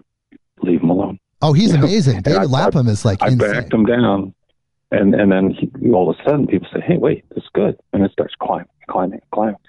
And Exo did well too. And we turned it around. And then by the time summer came along, we were making so much money that, Melanie and Mussorgsky, they started quietly shopping the company behind my back. Okay. And when it finally sort of comes out that they're planning to sell the company, Of course, I owned enough stock that I could prevent that. So they had to somehow, get me in line. And they did what it's like in financial circles is called a cram down. They basically did everything they could to force it, like Right. threatening people and dragging you from meeting to meeting and have people telling you how selfish you were. And so anyway, they were trying to do that. I found out, some of this information came later, but I found Winston was fired, but he was still a stockholder. So he got all the reports. So he would clue me in, because they were keeping me in the dark as much as they Sure. did. And so it comes out that they have an offer from Paramount for $250 million. Billion with a B. $250 million. Yeah, that's a lot. And so they're desperate to have me sign documents. And I'm looking at these documents. It's a 10-year employment contract that specifies no title, no position, and no salary. And it has a clause in there that says if I fail to report to the new CEO, or if I fail to obey the new CEO, they can claw back all my stock. Take it. Just gone. Oh, that's insane. The new CEO, the boss they were bringing in over me, was going to be Masarsky's brother-in-law. Oh, great. Okay. Yeah, that's a family affair. So, and there was one more clause in the contract that said if I failed to engender good morale, they could claw back all my stock. Right? So very, very Failed to kind of engender- So I abstract. come in one day and piss off a letterer, and then they take all my stock back. Yeah, I said, you know what? I'm going to die later, or I'm going to die now. So I'll die now. And I just refused to sign everything. Well, a whole bunch of bad stuff happened. They thought maybe they could get by without me. They fired me, and they made Barry Windsor Smith the president of the company, so that they have a name person, for the front man. Sure. They let Bob Bladen had been kind of running the bullpen, so they made him, run the whole operation there, the comics creating part of the operation. Right. And they brought in a couple other people, and they thought, they could maybe, do it without me. Well, One of the worst decisions in when comic book Paramount history, found by out the that I way. was gone, huh? One of the worst decisions in comic book history, by the way. Yeah. I told him, I said, you fools. I was building a multi-billion-dollar enterprise. I know. You know? It's insane. I said, you just should have let me do it, And then, when Paramount found out that they'd fired me, they dropped out. They said, no. And this is the quote: "The creative guy is gone." That's what they said. Ooh. How do I know that? Because a few years later, I was working at Defiant, and I get a call from Victor Kaufman, big Hollywood big shot. Okay, and he was running a thing called Savoy Pictures. Him and his partner Victor Corman, and they were interested in buying Defiant. I went to see him and met him. I met him, and one of the guys on his board was a guy named Enrique Senior. Enrique Senior was the number 2 man at Allen and Company. Allen and Company conducted the sale of Valiant. They did eventually sell it to Acclaim Entertainment. Right, of course. We'll But get to that. He was the guy who made the $250 million deal. He's the one that told me. We're sitting there waiting for Victor at this one meeting. He says, "Do you know what actually happened at Valiant?" I said, "Well, some of it, And so he told me the whole story, including the creative guy is gone, and there goes your quarter bill. Oh my God. So anyway, so I got a lot of secret information from him, and I did. So all right, another Pyrrhic victory. I lead the league. Well, before you left Valiant, I mean, you had some incredible stories. Some of the books that first year or so, what people now call pre-Unity Valiant, is some of the best comic work ever done by anyone ever. The Harbinger stories are astoundingly good. We had poured our hearts into it. It seemed that way. Don Perlin poured his heart into it. I poured my heart into it. JJ poured her heart into it. Layton took vacations. I know. It was pretty obvious because after you left, there was a considerable and steep decline in quality, within a few months after your departure. It was pretty obvious that they ruined everything. And not only that, they purposely tried to get away from every single thing that you had written or created within that universe. Within a year of your departure, it was a completely different company with completely different style. Yeah. Well, I think, the thing is that, that for those pre-Unity days and Unity, I was writing almost everything. And a couple times I got people to help me, and I ended up having to do a lot of rewrites and a lot of corrections and stuff like that. I had this lady named Faye Perozich working on Shadow Man, and she's a lovely lady. I'm sure she's, going to grow up into maybe she did already grow up to be a terrific writer, but she was pretty new. And so there were a lot of rough edges on it. I couldn't just let it go. I mean, I had to put a lot of work into it anyway. Right. And the same thing with David Michelinie, who was writing Rye. When it came to the Unity books, he said, I can't do this, you do it. So I did. There's all kinds of credits all over these early Valiant books. And the thing is, a lot of them are phony. Why? Because I didn't have money to reward people with, so I gave them credit.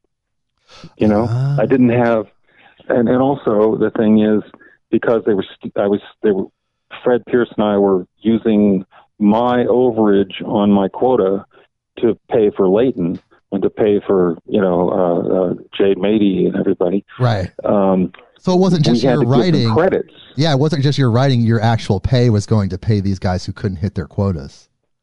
Yeah, and so the thing is, it wasn't their fault. They were doing the best they could. But, Sure. But so what would happen is you'd find like J.J. Jackson as an editor credits. Shit, sorry. But she wasn't editing. I mean, she probably could. She's a brilliant lady. But no, she had her hands full with the production and the coloring and so forth. I see Layton's name as writer. No. Right. And you'll see, Perlin's name as editor or this or that. And there was a bunch of smoke screen. Well, I do want to, for the financial people. I do want to ask you a few questions about that time because just as a fan of that time. So the first story arc for the Magnus Robot Fighter was called Steel Nation, and for a brief time it was solicited that there would be a Steel Nation director's cut re-release with additional story pages and additional content. Do you happen to remember what some of that content was that was going to be in this director's cut that was never released? When was this announced? 1989 or 90. It was within that while you were there that first year. Okay. That's something I always sort of wanted to do with a lot of books when I was at Marvel, was like with Secret Wars, go through and have some things changed and fixed or improved or deepened or broadened or whatever. And stuff like that. That idea had occurred to me at Marvel, and that seemed like a good thing to do it on. Because Steel Nation, with the 0 issue and the 4 issues that the story took, that was a nice one story. Each issue stood by itself. Each issue stood by itself. I used to explain to people, I said, there's lots of ways to do continued stories. I can tell you all of them. One way is to have each issue be a story, and yet they kind of all add up into a bigger story. Like if you're telling World War II, you do the story of Pearl Harbor, you do the story of invasion of Normandy, you do the Battle of the Bulge, you do the, adds up to World War II. Each one is its own story. That kind of thing. Right. And that's what I tried to do with Magnus. Each one was, you could read it by itself and feel like you'd read a story, but if you read them all, it was better. Well, that is the true comic craft way to tell a story. I mean, really, because for people that are buying a single issue, that they want to have a complete experience for that single issue. But with Unity, with the Unity crossover, which for me was really when Valiant Comics broke, that's when it really started to hit the mainstream press. It was pretty much, in my opinion, the greatest comic crossover of all time. It really incorporated, it was almost biblical in the way it incorporated the same story, but from different perspectives, much like the New Testament of the Bible. But Unity number 0 was written solely by you. But in that summer of 92 is when you had your falling out with Voyager Communications. And by Unity number 1, which is the 18th chapter of the Unity saga, you had a shared plot credit and the script was written by Bob Layton. So was there story? So written by Layton. Do you know if you had a different idea of what Unity number 1 was going to be compared to what was actually published? What was actually published was pretty much what I did. The thing is, I don't know. I think that some of them, some little bits and pieces were changed here and there because they weren't going to do a few different directions than I had planned. But a lot of those lines are mine. I recognize them. I say, oh yeah, I wrote that. And but like I say, it's like some of that early stuff you can't trust the credits, especially after they got rid of me. You can't trust the credits. It's been mentioned by the writer Kevin Van Hook, and is it true that before you left Valiant, he was slated to take over Solar, and Bob Hall was slated to take over Shadow Man? Is that true? No. Okay, so they've both claimed that publicly. So you're saying that's not the case? No. Because Kevin Van Hook specifically said that you had hired him to write Solar, and he was already coming out before your departure. I'm glad you're clearing that up. No, I didn't. I can't remember how we got Kevin Van Hook. We needed somebody, and I think somebody knew him. Maybe Layton. I don't know. Okay. But anyway, we hired him, and he was pretty raw. I mean, he was rough around the edges. I certainly didn't have any big plans for him as a writer. Okay, that's totally different. Well, I mean, the thing is, a lot of revisionist history was done there. I mean, Bob Layton tells everybody he was brought in as a co-founder. Of course, shit. And he was brought in as an inker. And why was he brought in as an inker? Because he burned his bridges at DC. They would have nothing to do with him over personal matters we don't need to discuss. Sure. And then at Marvel, after I left there, when his contract came to its end, they told him, we're not renewing it and we have no work for you. Go away. Because, I mean, he had a way of making people unhappy. No, I understand. So at any rate, I mean, he had no place else to go. And I was startup. I needed an anchor, and he shows up. I said, well, okay, I don't really love Bob's thinking, but I mean, there's a lot of good things about it. But there's also, some things he's pretty hard-headed about. Yeah, you're definitely right about the revisionist history aspect. Oh my goodness. I mean, that's part of the reason. Anyway, so go ahead. I was just going to say that. So a lot of that stuff they tried to retrofit the history and the whole thing about Jim was a control freak and Jim, we had this wonderful deal and Jim, wouldn't give up any control and he's a megalomaniac and this and that. You know how he is. That kind of thing. No, I'm devastated by it. There's nothing to do with that. Yeah, I'm devastated by what happened from a historical standpoint because the truth is pretty obvious, even from the outside. But during your tenure at that time, were there any inventory stories or anything from your pre-Unity time at Valiant that never saw the light of day? I know there was a character that you're working on, Vandal the Hunter, but that's all I really know. I never heard of Vandal the Hunter. I don't know anything about it. Okay, that's another revisionist history thing. Yeah, listen, it was all I could do to get out this month's books. Okay, P.S. Just like at Marvel, at Valiant, every book made shipping while I was there. Right. Every book made shipping. And so, I handled whatever. It was a character it seemed like they were going to cook up for Barry Windsor Smith, a Conan analog, before he took off to Ultraverse in 1994. But if you could quantize it or put a percentage on it, how much of the pre-Unity Valiant storyline and characters did you create that came from your mind specifically? You say 80%, 90%? 99. Wow. 99. because even if somebody else worked on it or somebody else contributed ideas, I wanted us all to work in one big room. And so I would do everything I could to include people. Like I said, we didn't have money, so I want everybody to feel like, they're part of it. And so I'd be sitting there and I'd say, I need a girl's name, and somebody would say, Lucy, call her Lucy. And, and also like EXO. Okay. EXO, for instance, John Hartz and Bob Layton will tell you they created EXO. Okay. Let's see what happened. What happened was, after Magnus and Solar, the next book I wanted to do was Harbinger. And Harbinger was mostly kids in ordinary clothes, because I couldn't imagine everybody putting on their spandex suits all the time. Right. In a more real-world scenario. I said, don't worry. I have a way to get them into a spandex suit for a group shot. Don't worry about it. I'll take care of it.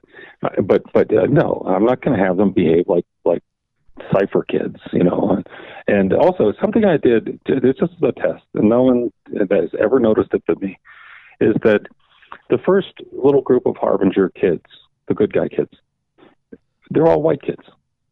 Okay? Am I a racist? Hell no. What I wanted to do was, I didn't want to do the one Asian, the one black person, the one Hispanic person, the one, no, I'm not doing Captain Planet here, And P.S., almost immediately, I think second issue, their mentor is a black doctor. P.S., very soon afterwards, we started bringing in other characters. P.S., the other Harbingers, the ones who thought they were the good guys, there were a lot more of them, so there was a big diversity. And but I did that on purpose to see if anybody would notice, and the fact is nobody did. And like I said, it was only, just luck of the draw as far as I was concerned. They just, these are the first couple of kids they run into. That's it. Right. And so, it's like, I was always like trying to throw down cliches and dance upon them. Well, like I said, they're still considered some of the greatest comics created. For me, they have insane rereadability. Like, you can pick up thanks. Pre-Unity Valiant and you can read it. I can't even tell you how many times I've reread the Pre-Unity Valiant comics. Hundreds of times. That's good. Because that's the key. Like, modern comics, they've lost that. But the key is the rereadability, to pick up, to still be captivated, for it to still be entertaining. The artwork was clean. The dialogue was clean. There was no sound effects. There were so many things that you updated to make it seem more mature that was noticeable at that time. But from Valiant Comics, you moved on to Defiant Comics because you had a falling out. Obviously, after Unity, they had let you go. You moved on right away. You started another comic book company with a lot of the artists like David Lapham that you had worked with at Valiant. But you mentioned in past interviews that you had two options for funding for Defiant Comics. One was the River Group, who turned out not to be the right choice. But who was the second choice? No, it didn't. Who was the second choice that you could have chose, but instead you chose the River Group? Trying to think of the name of the company. It's a venture and financial firm that Patrikoff and Company. And Patrikoff, senior Patrikoff, was one of, I think, Clinton's financial advisors. Oh, wow. Really nice company, and they didn't do startups, but they were interested in doing mine. And it really came down to the coin toss. And the only reason I went with the River Group was because there was kind of a built-in trading card license, and I said, "Well, good, bring some money in quick." And that turned out to be a bad idea. It was, Valiant, my contracts. When we did the contracts for Valiant, of course, I didn't know at that point that Melanie and Masarsky were sleeping together. And Masarsky was my lawyer. And there were fish hooks planted all over in my contract, right from the get-go. I mean, they had this plan a long time before. So this time I made sure we had good contracts. Guess what? A contract is an invitation to a lawsuit. The contract says it's a demand note. You're supposed to send money when I say so. They say, no. What are you going to do? Well, your choice is to sue them or just say, oh, okay, And the best deal I ever had didn't have a contract. It was Broadway, a handshake deal with Lorne Michaels, who was an honorable man. Right. Well, the thing is that when Warriors of Plasm came out, and you had to change the name because of a really stupid lawsuit that Marvel Comics was trying to put you out of business. They felt very threatened because you had started one company, you were out, and here you are starting another company, which at that point was cutting into about 5% of their market share, which is huge. Valiant Comics was at that time, and here you are starting another company. So they tried to silence you, neuter you with a very frivolous lawsuit. And then also at that time, the comics industry had been built up by speculators, and it started to deflate a little bit. And I remember when Warriors of Plasm #1 came out, there were several new companies that were popping up that were selling several 100,000 comics. But when Warriors of Plasm #1 came out, it only sold around 150,000 copies, enough for David Lamb. No, that's not true. That's not true. 650,000. What? Oh my goodness. Okay, that's definitely and something. also, but like you say, the market collapsed the month that Plasm 1 came out. That the very month was the month where the whole industry fell off the edge of a table. Only a few weeks before, Bill Shanis, I was down at Diamond for some, and Bill Shanis sat with me. He says, I can confidently guarantee you that you're going to sell near 3 million copies of your first issue. And I said, wow, great. 650 is not bad, but it's not 3 million. Right. And so the reason was it took them by surprise too. Of course, the collapse was not only because of speculators. Well, not speculators. I mean, they did the death of Superman, and they sold in 14 million copies into the stores. The stores couldn't sell them through. They couldn't sell them through. So every store in America had the long boxes full of Death of Superman sitting in the back, right. And all the people who bought it and thought they could, it's a collector's item, I'll use this to put my kids through college. They go back and they can't even sell it for a nickel, and then they dumped it. It's the rebirth of Superman. And so a lot of these people think, it's like the gamblers got to double down. Maybe you make some of your money back. That didn't sell through either. Oh, I remember. That sold millions and millions of copies. And so, it was all these stores are choking on their inventory. They can't order new comics because they can't pay for the old ones, and so the industry if you call the peak 100%, it dropped down to around 20% in a very short time. Yeah, and I remember you were around.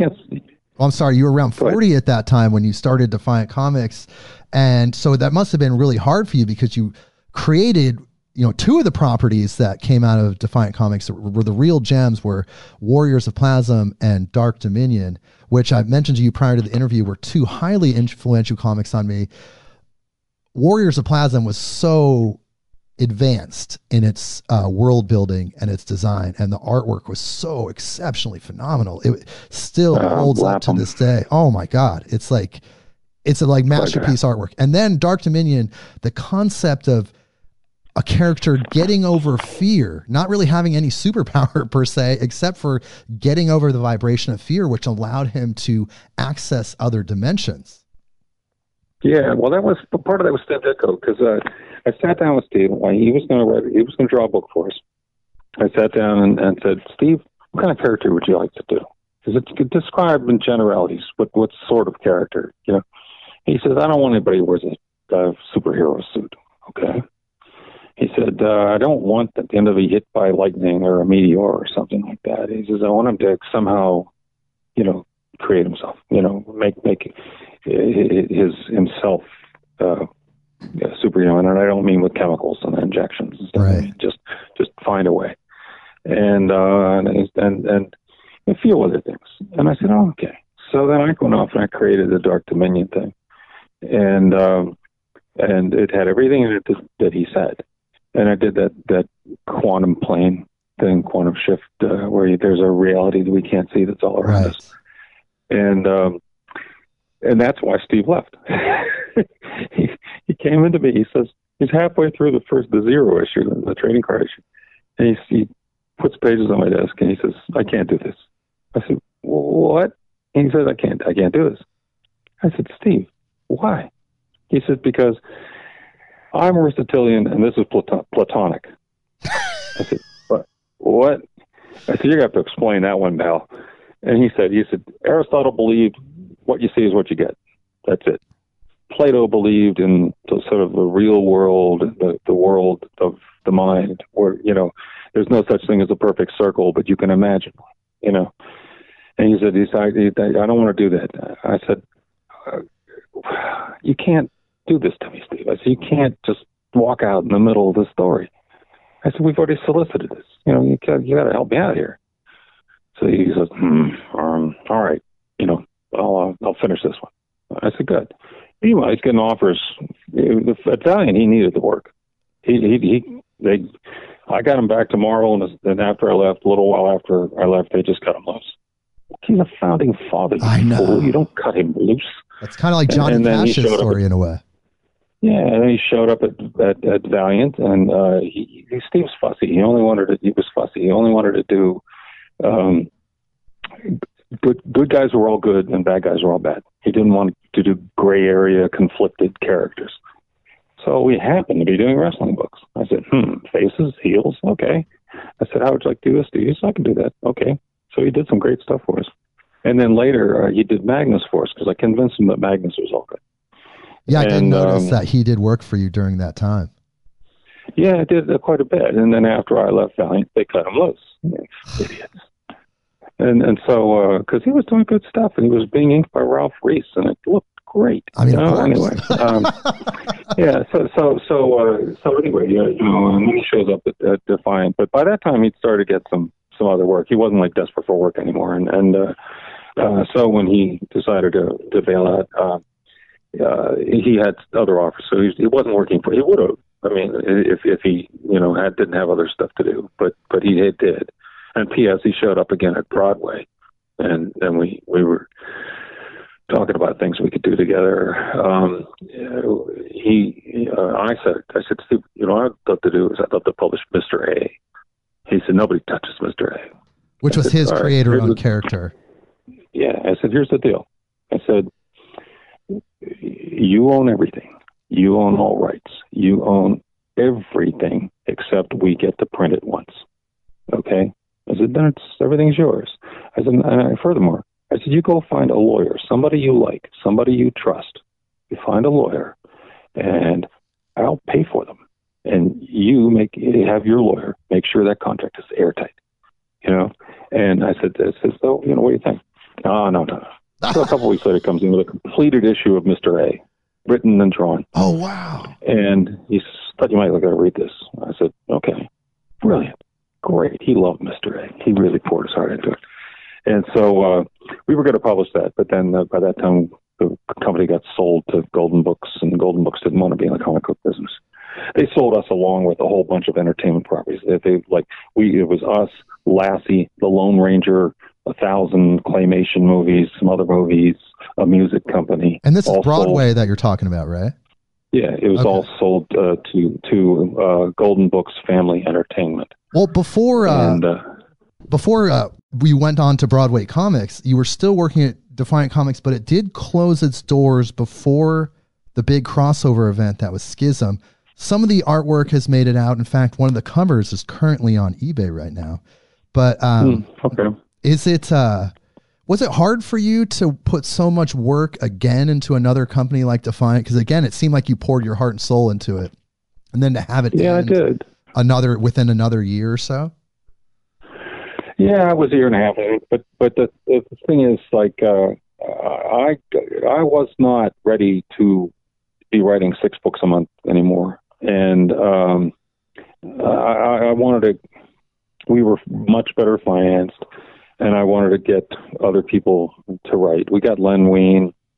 I'll give that mixed reviews. We had Chris Claremont write a book for us a little bit. Right. Had a couple other people, and then David Lapham started writing Plasm, and he did it great. Oh yeah, he's a genius. Yeah, he's tremendous. Anyway, so I was trying to be more like the editor. I was doing plenty of writing, trust me, but I was trying to just hire people and train them. And And yeah, I did my best. I did the best I could do. And we had trouble getting artists because at that time, before the big crash, you couldn't, artists weren't available. Everybody was booked. You know, you were struggling to get people, and got some good ones. We got this newfangled kid, J.G. Jones. He turned out pretty good. Well, it's really interesting that you bring that up, because in my office, I only own one piece of comic book art, original comic book art, and it is Dark Dominion, number 7, page 4, created by J.G. Jones, his first professional work. It's hanging in my office right now. Cool. Good. He's a great guy. He did great things for us. He was a nice guy. Nice guy. And so David Lapham recently released the pencils for the completed Warriors of Plasm number 14 without a plot. Do you happen to know where that story was going, the Warriors of Plasm story? Do you have anything that you want to share about Defiant Comics that maybe people don't know or realize about the plots and things like that? Well, I mean, I was pretty hands-on with all the plots and creation. I did a lot of the creative stuff myself, and then, like I said, tried to find writers and artists. And I was trying to teach Janet Jackson to write, and she has written some things, not so much comics since then, but some short stories and stuff. And she's gotten pretty dangerous. But you know, I mean, we were trying to build a company, and then two things happened. We had a deal with Mattel Toys guaranteeing us $9 million, okay, for Plasm. And Marvel's lawsuit against us killed that, because we missed our window. What happened was, I knew this guy in the toy biz. His name was Ralph Schaefer, and he worked for a company called TCFC, which stands for Those Characters from Cleveland. And they created a lot of toy characters, and they did licensing too. They created a lot of toy characters, like Holly Hobby, which was based on a children's book, Strawberry Shortcake. They were partners in Care Bears with Bernie Loomis. I got to know him too. What a guy! Genius in the toy biz. Anyway, so this guy first of all, he had great people around him. He had toy developers, toy designers, right? And the trouble was that they'd hit some hard times, because TCFC, when it was creating characters like Care Bears and stuff like, and doing lots of licensing, I mean, they would go on these retreats to Aruba and stuff. Just creative people just go off and think for 2 weeks, and stuff like that, because they were rolling in dough. And then, you know, they started to dry up a little bit. And so Ralph and his business, there were 2 presidents, co-presidents, and one was the business guy and the other was Ralph. He was a creative guy. And so they decided, hey, why are we creating all this stuff for other people? Let's start a toy company. And so they did start a toy company. It's called Amtoy, and because TCFC was owned by American Greetings, they called it Amtoy. They had one sort of minor hit. It was called Mad Balls. Actually created a Mad Ball. I remember that. He said, Ralph said, "Oh, well, we'll have to, get a contract to pay you." And I said, "No, it's free. Keep it. It's fine." I just threw in a suggestion, and they made the toy. It was called a spitball. It was a mad ball that you put a smaller mad ball in its mouth. You squeeze the big mad ball, and the little ball goes like that. And I'm crazy. Anyway, it's a great idea. But I knew Ralph pretty well. And at one time, there was going to be a joint venture between TCFC and Marvel. This is 1980, late 86, early 87.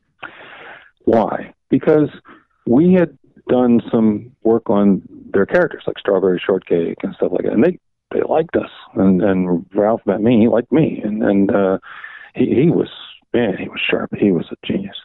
But so anyway, they said, "Hey, let's do something together, because you guys know boys stuff, and we do mostly girl stuff."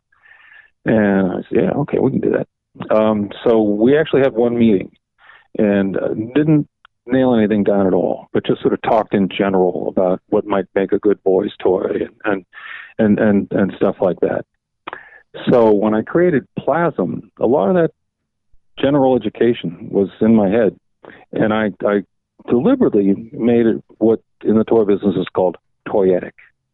And so, okay, Amtoy failed.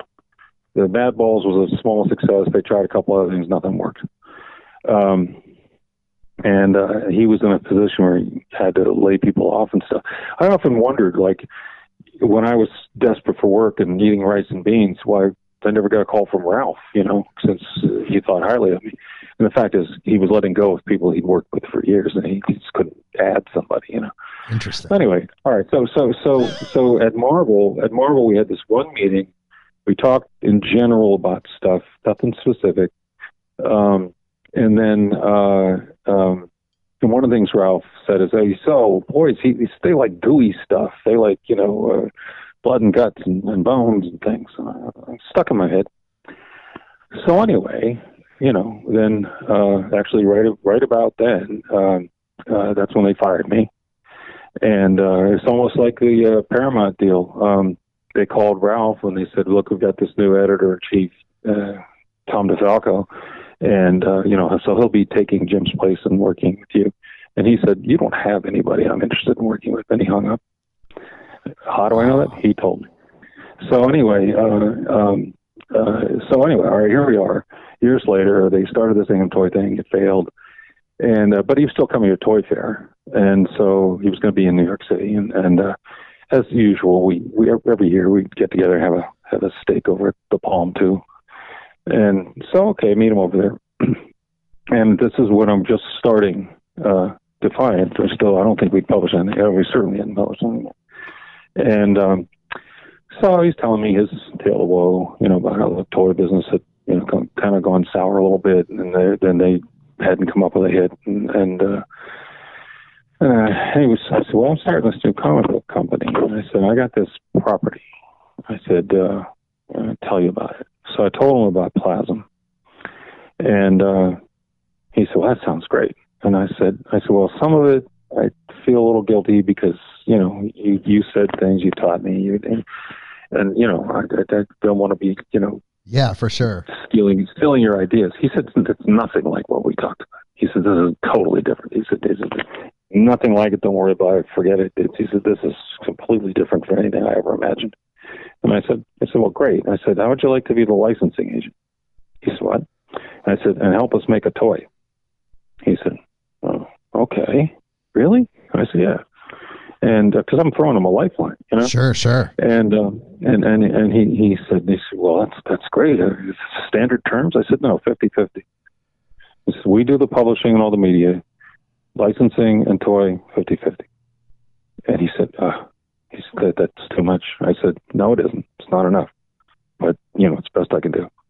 And so anyway, we sent him stuff, and they were on the phone, faxing stuff back and forth, and he got his toy inventor guys to work on it, coming up with toys to go along with this idea. So finally, we had a meeting. Actually, I took David Lapham. He insisted he had to have his wife along, so we took both of them, and had a meeting in Cleveland, and talked about the toy. And they showed us some of these little prototypes they made. It was really cool. And so he said, "Well, who are we going to pitch to?" And I said, "Mattel." He said, "Why Mattel?" I said, "How many boys' toys? Hasbro has boys' toys. Kenner has boys' toys. So what does Mattel have? It's Barbie, and He-Man. Big deal." And so he said, "Okay." He said, "All right, well, who should we talk to there?" I said, "Let's call Jill Barat." And he said, "You know Jill?" I said, "Yeah." I said, "I know Jill." And I said, "I'm sure you know Jill." And he said, "Yeah, I know her." I said, "I think the call's better coming from you. Because he's a toy guy." Right. And so he said, "All right." So he called and he set up a meeting, and then he asked me, he says, "Is it okay if we pitch one of ours while we're there?" I said, "Yeah, fine. Okay, sure." So we go there, and Jill has this big boardroom, and she has all of her girls' toy people in there, and Ralph pitches this ballerina toy that they invented. And then she just shuts him down. She says, "Yeah, here's what's wrong with it. Da-da-da-da-da-da. No good. Thanks." So then I pitched Plasm, and she brought in the boys' toys guys, and girls' toys people went away. She brought in all the Boys Toys guys. I mean, all of the Boys Toys executives. And I'm pitching this. And I get done pitching Plasm. And she says, here's how it's going to work. You know, you get 5 points and we get 5 points. Each of us is going to have to give up, this is a percentage. Each of us has to give up a point to Margaret. That would be Fox Kids Network, Margaret Lesh. Each of us is going to have to give up a point to Margaret to get it on TV. She said, we'll take care of all that stuff. She said, we'll give you $1 million advance and a $3 million guarantee. And she said, I'm prepared to guarantee international will be at least the same, and domestic ancillaries will be about the same. She said, it always is. And so I said, oh, it's $9 million. And she said, yeah. She said, that's just the beginning. She said, it's going to be much bigger than that. She said, that's anticipating sales of 50 million or so. She said, baloney. It'll be much bigger than that. And I said, oh. So she says, okay. She says, leave your business guy. You and Schaefer get the hell out of here. So Schaefer and I got the hell out of there. You know? Right. And we left his business partner. It was the financial guy who was going to handle the licensing and stuff. And so for a couple of weeks there, we thought we made it. And then all of a sudden I get a call from Terry Stewart. He says, we're suing you. I said, why? You know, he said, well, you just launched this trading card thing called Plasm, and we have a character called Plasmer. So where? What? Where? Oh, it was just atrociously bad because it was a Marvel UK property that had absolutely no relation to the Marvel universe and didn't even look like your properties, not even close. At that point, it wasn't even a property. It was a name registered with intent to use. You can register a trademark with intent to use. They registered the trademark in the UK with intent to use, and they hadn't done the creative work yet. Oh, my God. It's Paul Neary, I think, and other people, they hadn't even begun on it. You know, they were still talking about what it might be.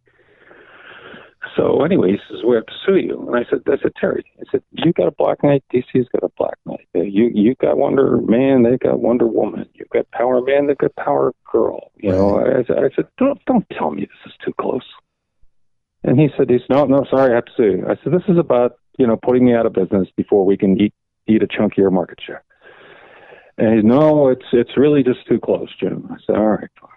And he says, we should get the lawyers together. I said, all right, fine. So we Dick Winston arranged to get our lawyers to talk to their lawyers. And the lawyers came back and said, well, they said it maybe if you added words to the title. I said, all right, we'll call it Warriors of Plasm. Mattel liked that name better than just Plasm. Yeah, Warriors, it definitely had a more marketable ring to it. Yeah. So anyway, their lawyers agreed. We drew up the documents, sent them to them, and never heard from them. Weeks pass. And meanwhile, we're working on the launch of Plasm #1, which is going to come out, I think, in August. And so after we didn't hear back from the lawyers, they weren't returning calls and stuff like that. Winston, the smart guy, he comes in and he says, I know what they're up to. I said, what? He said, they're going to wait till the last minute and file a temporary restraining order and keep us from shipping our book. And if we don't get the revenues from that book, we're dead. Okay, now what are we going to do?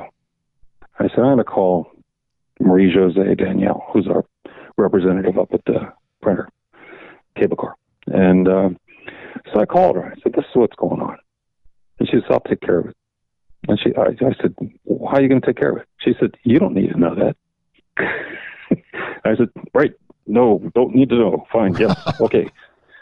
So anyway, sure enough, the day comes where Plasm 1 is going to ship. Okay. From Cable Car. Right. It's just about to be loaded on the trucks. Right. And Marvel's agents arrive with a temporary restraining order. And to restrain Warriors of Plasm. And Marie-José said, we will be happy to, stop the shipping of Warriors of Plasm. However, Warriors of Plasm #1 is interlaced on every single pallet that has a Marvel comic book on it. You stop theirs, you stop all of yours. Ah, you had him there. Yeah, so when I found that out, I said, God, you're a genius. But she had made sure that plasm was interlaced on there are lots and lots of pallets. All of the pallets that had Marvel Comics, and they're all interlaced, and there's no way you could get them all rewrapped. It would be insane. Like that, no get them on a truck. Right. So anyway, they withdrew their temporary restraining order and then sued us for temporary injunction. And that case dragged on until, I don't know what, months. And then we missed our window with Mattel because the toy development cycle is a long cycle. And once you miss that window, that's it. You're gone. Well, when you had to close the doors at Defiant because of the legal fees, which were over $300,000, and then not having the revenue in order to maintain, who did you sell the Defiant properties to? Because I know that you made a deal with the River Group where you retained ownership of some of the characters, but I also know that you sold the Warriors of Plasm and the Plasm concept, I believe, to Golden Books. But who owns properties like Dark Dominion and Charlemagne and things like that? Well, you're mixing up Broadway and Defiant. I mean, the thing is, when Defiant closed, since the River Group had funded us with this demand note that they refused to follow, a clause in the contract said that in a case of default, if we couldn't pay them, that all intellectual property rights belonged to the River Group.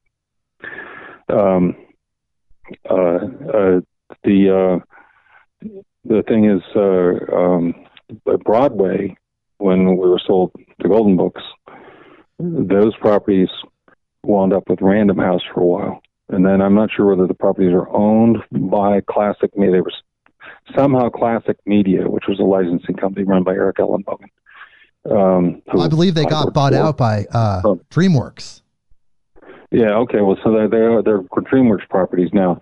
And the Defiant properties belong to the River Group, except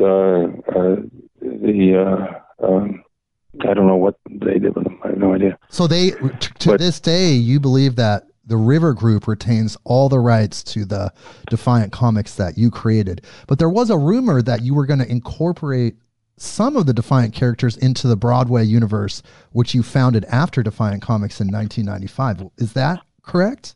No, that's not true. Oh, wow. Okay. We had no rights to those characters. They were gone. I don't know if the River Group disposed of them or what they did. I have no idea. At Broadway, I had a handshake deal with Eric Ellenbogen. See, Lorne Michaels owned Broadway Video Entertainment. Right. They owned Broadway Video Entertainment, owned a music company, some movies, Lassie, Lone Ranger, us. And we never had a contract. But I had kind of a handshake with Eric Ellenbogen that I'd always have a retained interest in all the characters. And but he went on to Classic Media. He wasn't there anymore. Those properties, when Random House bought them, I don't think they knew that he had a handshake of strings attached, Uh-huh. So, I mean, like, could I go after them or whatever? Yeah, if I had all the money in the world, wanted to, could get Eric to admit it and blah, blah, blah. I don't know. P.S. Eric had a circuitous path. He actually was running Marvel for a while, CEO of Marvel. Well, it seemed really interesting at the time in 1995 that you were able, in an industry downturn, to find new financing again to launch yet another company. How were you able to do that so easily at that time? Well, one group we talked to when we were raising money for Defiant was Broadway Video. Oh, and so they really they didn't, their offer was not good, and so we nice to meet you, see ya. And then later when Defiant was going out of business, made sure everybody got paid and all the little suppliers got paid. I stiffed the printer for $186,000. Uh-huh. And I called them. I said we had potential financing coming in from Savoy Pictures, and that deal got ruined by Dan Shedrick and the River Group. And I thought I'd be able to pay you, but I can't. And but we paid all the employees. It didn't have any payroll liabilities. Or Yeah, Cubicore was fine. They're fine. Cubicore's fine. Yeah. So anyway, so I called him up and I said, well, it fell through, and so it happened. And so Marie Jose said, she's free for lunch on Thursday or for dinner on Thursday. And I said, sure, So she said, well, we're going to come to New York. We'll take you to dinner. I'll send you a note, tell you where. So he took me to Bice. It was one of the most expensive Italian restaurants in the city. And so I go there, and I'm sitting with Marie Jose and what's his name?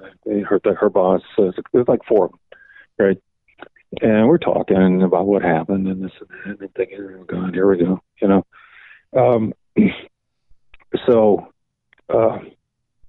one of them, I can't remember what the guy's name is. He said, look, you brought us millions and millions of dollars worth of business over the years. He said, you're going to be back in business and you'll bring us more. He said, so we look at this as a cost of doing business. He said, it's no big deal. And wow. Then not only did they buy me dinner, they gave me a present, a little pocket secretary thing, like a leather case that holds sort of index card size cards and has my initials on them. And they gave me a present. I'm like, holy cow. Yeah. So anyway, the thing is, it did come true. I have brought them since then millions of dollars worth of business. And do you think I'll ever go anywhere else? No, I don't think they will. Well, usually people stick with people that bring them excessive benefits like that. Yeah, and they do great work, and they've adapted to the small press runs for the comics and stuff, and they're good people. And so I mean, I will always, my first call is to Cubicore. Right. And, well, after Broadway Comics folded, because the industry was already in a downturn at that point, and by the end of '96, it was literally on extreme life support. But another weird twist happened in your career, because in 1999, after Acclaim, the video game company, had purchased Valiant Comics and created Acclaim Comics, they called you back to work on Valiant again, and this time it was a supposedly relaunch, Unity 2000, but only 3 issues were published. Was that strange for you to, after all that, after Valiant, Defiant, Broadway, then a few years go by and here's Valiant, that current iteration of Valiant, calling you back? One correction. Broadway did not fail. Broadway did not go down.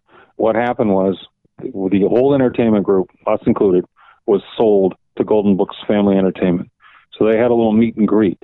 And I met the CEO, a guy named Dick Snyder, he used to lobby and campaign to be #1 in Business Week's worst 10 bosses list every year. Okay, they used to publish an article, the 10 worst bosses in America. He actually campaigned to be #1, and is famously kind of a nasty guy. And I mean, for instance, so you worked at San Francisco, right? So his rule was that if on any floor he got onto the elevator, everyone else had to get off. And if you didn't, you're fired. He was that harsh. Oh no, he was. Yeah, he did it on purpose. He was trying to be the worst boss in America, and he was, like, every year, And so anyway, so I'm at this meet and greet. There he is, and I walked over and I said, Mr. Snyder, I'm Jim Shooter. I run the comics company. He says, quote, "We don't want to publish comics. We're going to put you out of business, or we're going to close you down. That's it, close you down." Oh, and nice. I'm like, nice to meet you too. I mean, not even hello. Just we don't want to be in the comic business. We're going to close you down. Like, oh, all right. And then, okay, so all right, here I go. I'm freelance. I'm getting gigs here and there, doing, getting by somehow. And then I get a call and I'm offered this gig. The editor's name was Mike Martz, later went to DC. And he calls me up and says, he wants to have lunch with me. So it was me and him, and I think his publisher or somebody, I don't know. And what he said he wanted me to do was fix it. He said, okay, it's just chaos. He said, after you, all this stuff didn't make any sense, and it, bad stories and weird stuff. He said, we need you to make the universe right, to do like a Unity type book, call it Unity 2000, and fix it. I said, I can do that. So anyway, pay was pretty good. I thought, all right, fine. So I wrote all the plots. I wrote all 6 plots. I think they're on my blog. I think you can get them on my blog. Or if you can't, I'll send them to you. If you no, they're out there. No. The plots are available, and you did script the first 3 or 4 issues, though the first 3 only got published. I scripted 5, I think. The last one was just, Starlin was drawing it, Rubenstein was inking it, and only 3 got published, and then they went out of business. But basically, the whole plan was to kind of do Unity again. Basically, I mean, only this time it was the good guy who was going to create the new universe, not Erica Pierce. And I had all kinds of fun stuff in it, I thought, and it's a shame that it didn't get finished. Never got there. Jim Starlin did release all the artwork, for all the 6 issues. So people have created kind of like a pastiche version of the complete 6 issues. But would you ever, if let's say like somebody created like a Kickstarter project and somehow got the funding together to pay you to script the last part or finish Unity 2000 as a fan project, would you ever do something like that? Yeah, if I, assuming I have time, and I have a bunch of stuff to do, but I don't have anything, it's hard deadlines right now. Yeah, it just seems like one of those unfinished things. It's kind of like, the Defiant comics seem like if you were a person purchasing it and reading it at the time, it ended so abruptly. It seemed like, oh my God, like your wife died in a car crash or something. And that's kind of how it felt with Unity 2000. It took them 6 months to release the 3rd issue, and then after that, it was just this dangling story. Yeah, and if you've seen the plots, I mean, what the story is, how it comes out, I think I did 5 issues of script. I'm pretty sure. Yeah, I'll have to go back and look. I don't remember specifically, but I know I've read them several times. But that must have been weird. Like here you are back at Valiant again. Strangely, something that came out of your life, your circumstances, and your mind. And here you are working again. But then they went under. But here's something I really, really want to know, because this is I'm not sure how this happened, but in 2005, after Acclaim went bankrupt, the Acclaim properties, all the Valiant properties, except for the Gold Key properties, went up for auction and sold for around $500,000. Now, as a person that has a really strong history of finding financing, were you aware of this auction? And if so, why didn't you participate personally? Well, I don't know exactly what I was doing at the time. And the number I was told by the people who bought the stuff was $2 million. Oh, really? Yeah. So then they're the people who bought it. Were they lying? I have no way to know if that was an accurate number. But I might have been busy with other stuff. So you weren't really aware that it was up for auction at that time? I don't think I was following things too closely right about that. And I honestly, so I bought them. All right. What that would mean is, let's say I could bid $600,000 and I could probably raise $600,000. Oh, definitely. And let's say I did that. And then I'd have the obligation to make some money with them so I could pay back the $600,000, that I raised. And so I would have to publish, or a miracle would have to happen. I'd have to get a movie deal, or something. Right. I did. In other words, it was okay. So you buy it, and then what? It was probably too big a mountain to climb. I don't remember, like I say, specifically what I was doing at the time. Well, there's like the inside me, the Jim Shooter fan is just like, whoa, please, like somehow going back in time, coaxing you to buy that. I don't know where that is, but here's the thing: is that new owners did purchase it, and they offered you a job back, and for a very brief time, you were again editor-in-chief at Valiant. Was that weird for you on a manifestation level as a person that's like creating your own life? Here you are, time number 3, back at Valiant Comics. Yeah. That must have been really strange for you overall. Well, it was. I mean, like, I got a call from this guy, I think his name is Jason Katari, and he asked if I'd, have lunch with him as partner in the city. And I went, all right, fine. So I went, and at first they were asking me if I could write a screenplay, do a treatment and a screenplay for the characters that they told me they bought the characters, and then would I write a screenplay, I said, I could do that, sure. I mean, I've written 3 or 4 of them, and none made the screen, but that's normal in Hollywood. Sure. Anyway, you can do 1,000 until you become William Goldman. You do 1,000, and you hope one lands on the right desk somewhere. But at any rate, so we had a meeting about that. I think we maybe talked a couple more times about it. Nothing ever came of it. I mean, they never actually made an offer, and just initiated it. So then time passes, and there were a couple other meetings where they would talk about publishing and this and that, and I really wasn't interested. So then they went ahead and started a publishing company anyway. But so they nice people, Jason and Dinesh, with one exception. But basically nice people, except for one bad thing they did, which is I'll tell you later. Sure. So they hired this guy, Walter Black, and to be the publisher. Walter Black had published novels, just books. I mean, he'd never done any comics or magazines or printed anything in color, for that matter, except the cover, he was going to be their publisher. And I'm sure he was good at publishing books, but he didn't know anything about comics. Nice man. And they hired some marketing guy. I think his last name was a funny last name. It was like Toy or something like that. and they had some other, a lady who was sort of everything else, And then they had these offices, temporary offices on 7th Avenue, and, a temporary office space place. And I think that was all. I'm not sure if they had anybody else. Anyway, all right. So they called me up. They said they wanted to start publishing. So they wanted to hire me as editor-in-chief. And I said, well, I'll listen. So they made me an offer and I turned down.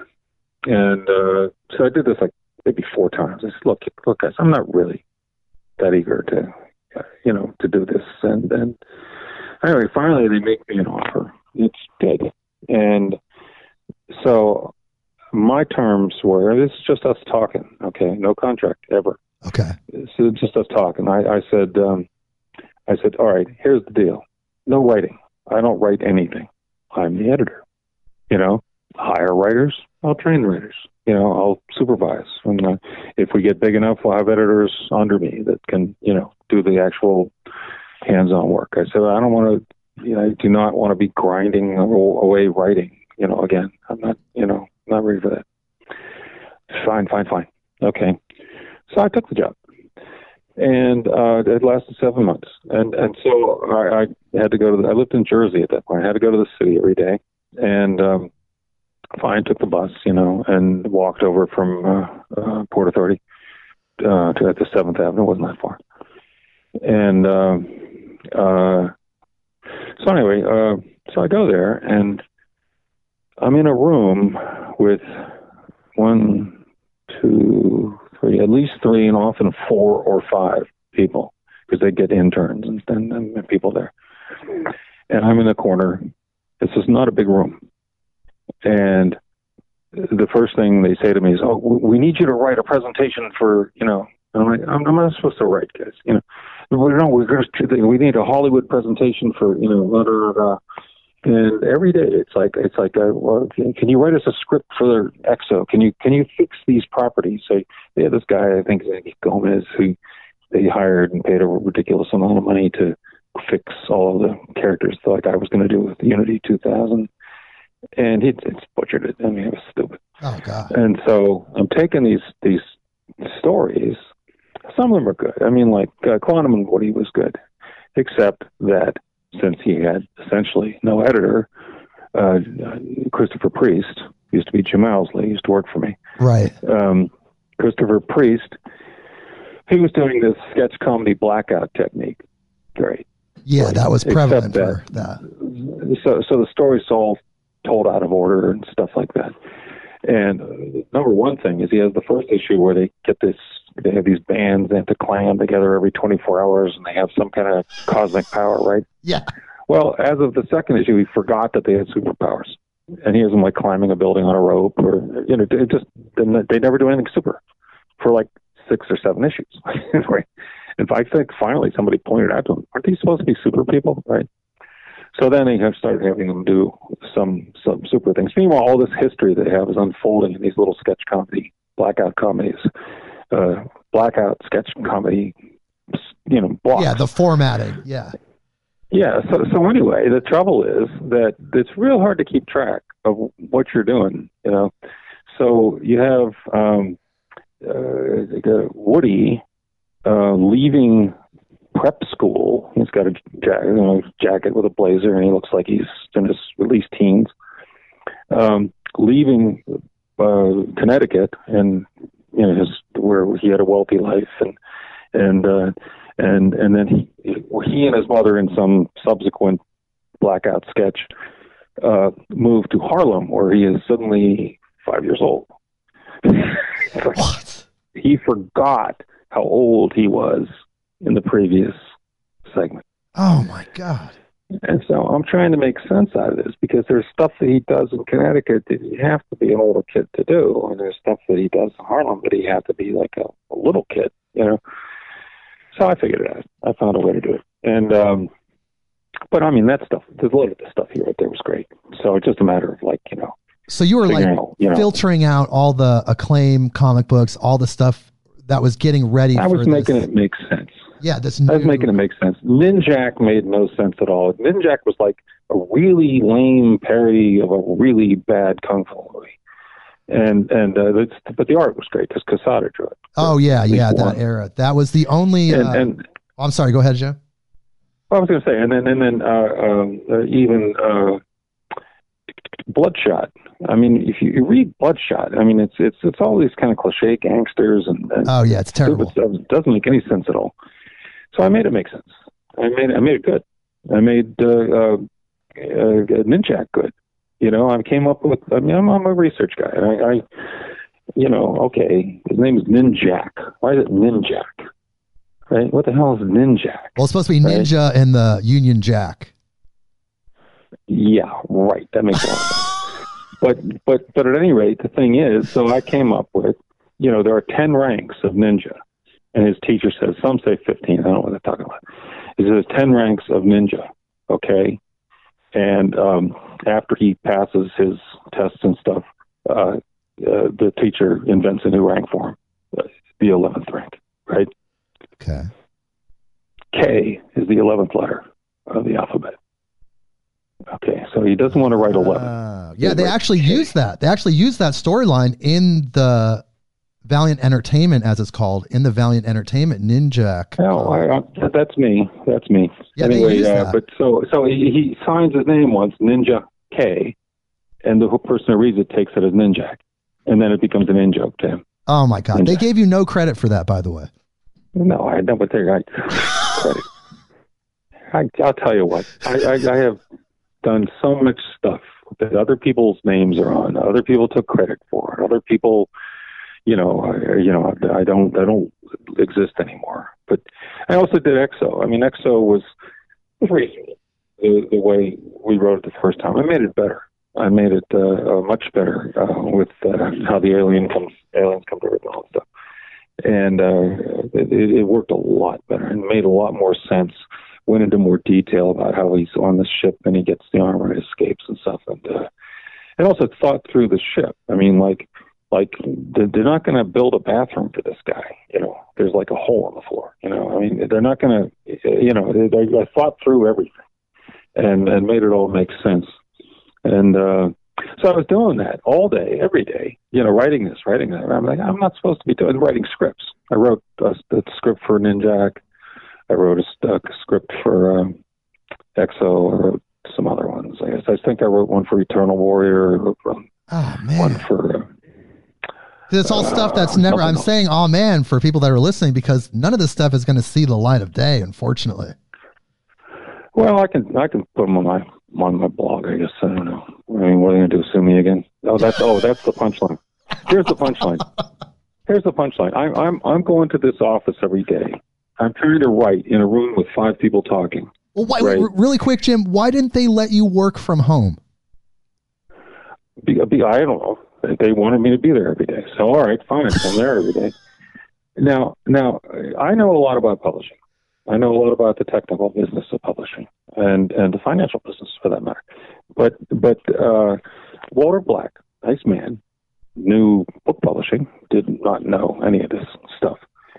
I'm sitting right there, right? They could ask me. They won't. They had some kind of ego thing. Another thing was that I was kept secret. Not only did they not make any announcement, I had to stay out of sight. And if somebody was coming in to visit, they'd send me to hide in the bathroom. Oh my God. And stuff like that, so that nobody could see me. And I said, why? And they said, well, we want to have a big surprise announcement when we, launch. And well, that's what didn't make sense. Like, it didn't make sense. Like, they wouldn't let you work from home, yet you couldn't be in sight of people. What? Yeah. And then the other thing is like okay, I'm sitting there, and like I said, I know my stuff. And so they're trying to figure out printing and maybe get it printed in Hong Kong or someplace like that. And the Hong Kong printer and other printers sent them, estimates and things. And so Jason and Walter Black, and I don't think Dinesh was there. Jason and Walter Black are standing, literally, they're about 3 feet from my back, because his desk faced the other way, and it was a small room. So they're standing there, and they're talking about this estimate they got. And Jason's like, he said, well, this says it's for perfected paper. He said, what's perfected paper? Walter Black says, I don't know.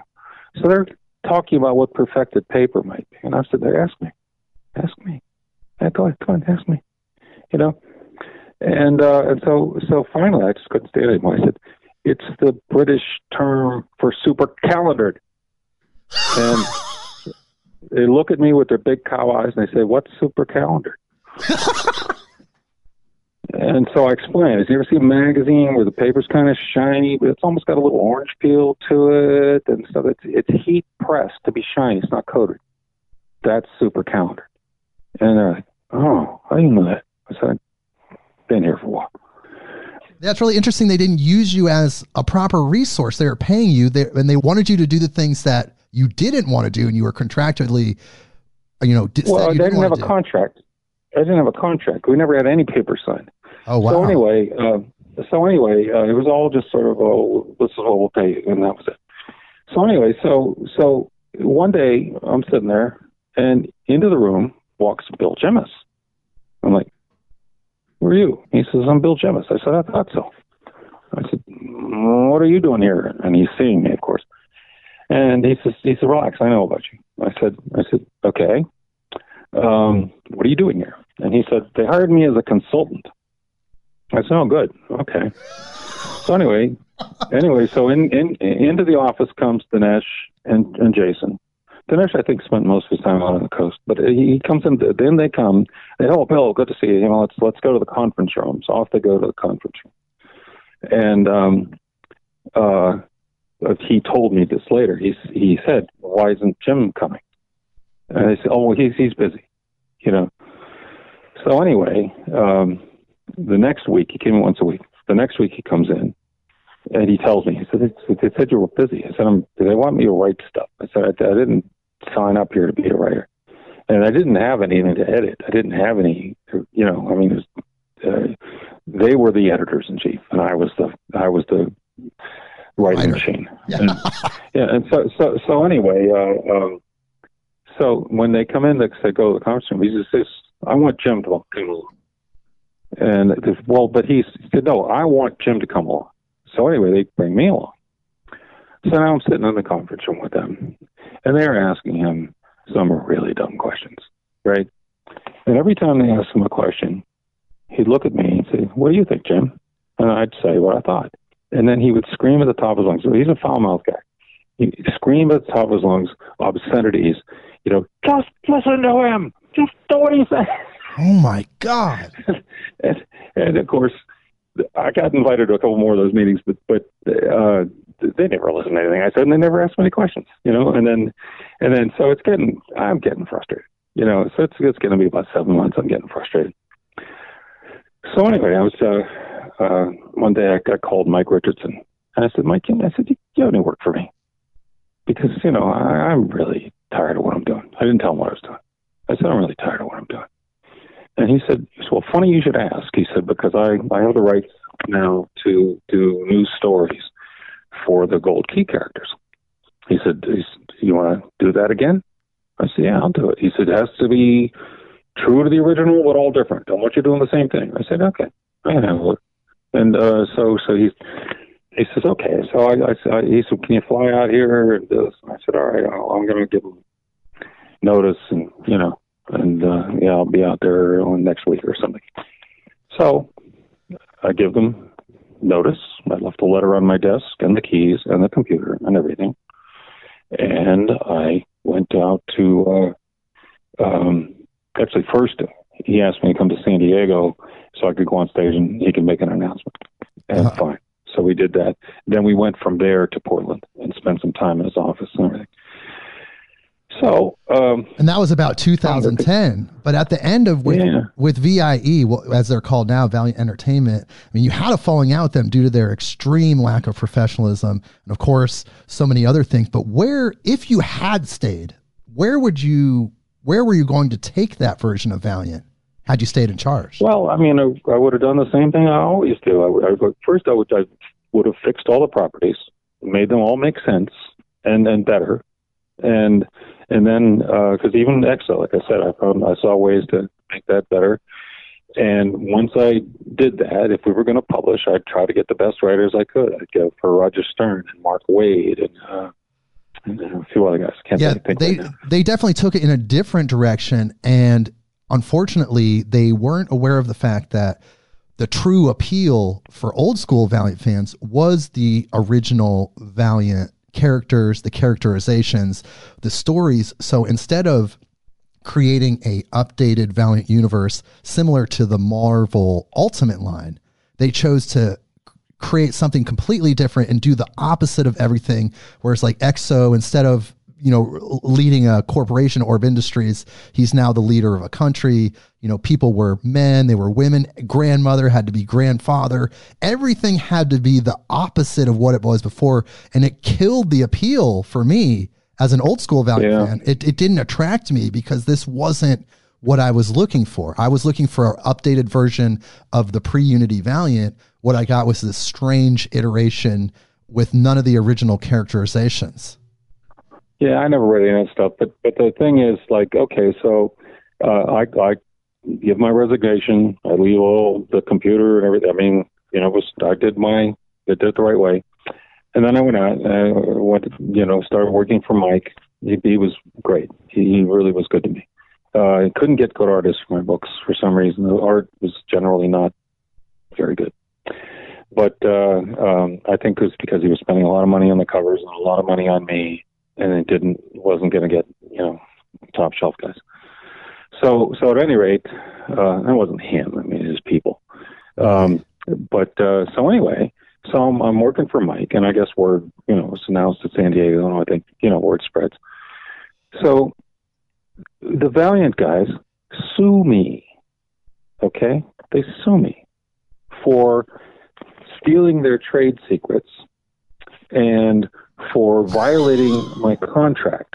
Meanwhile, they knew nothing. They knew nothing about anything. Well, number one, what trade secrets do you have, and exactly. where did I give them up? And number two, what contract? I didn't have a contract. I didn't have a deal memo. I had nothing. We had sort of a loose verbal agreement. And you violated it. And also.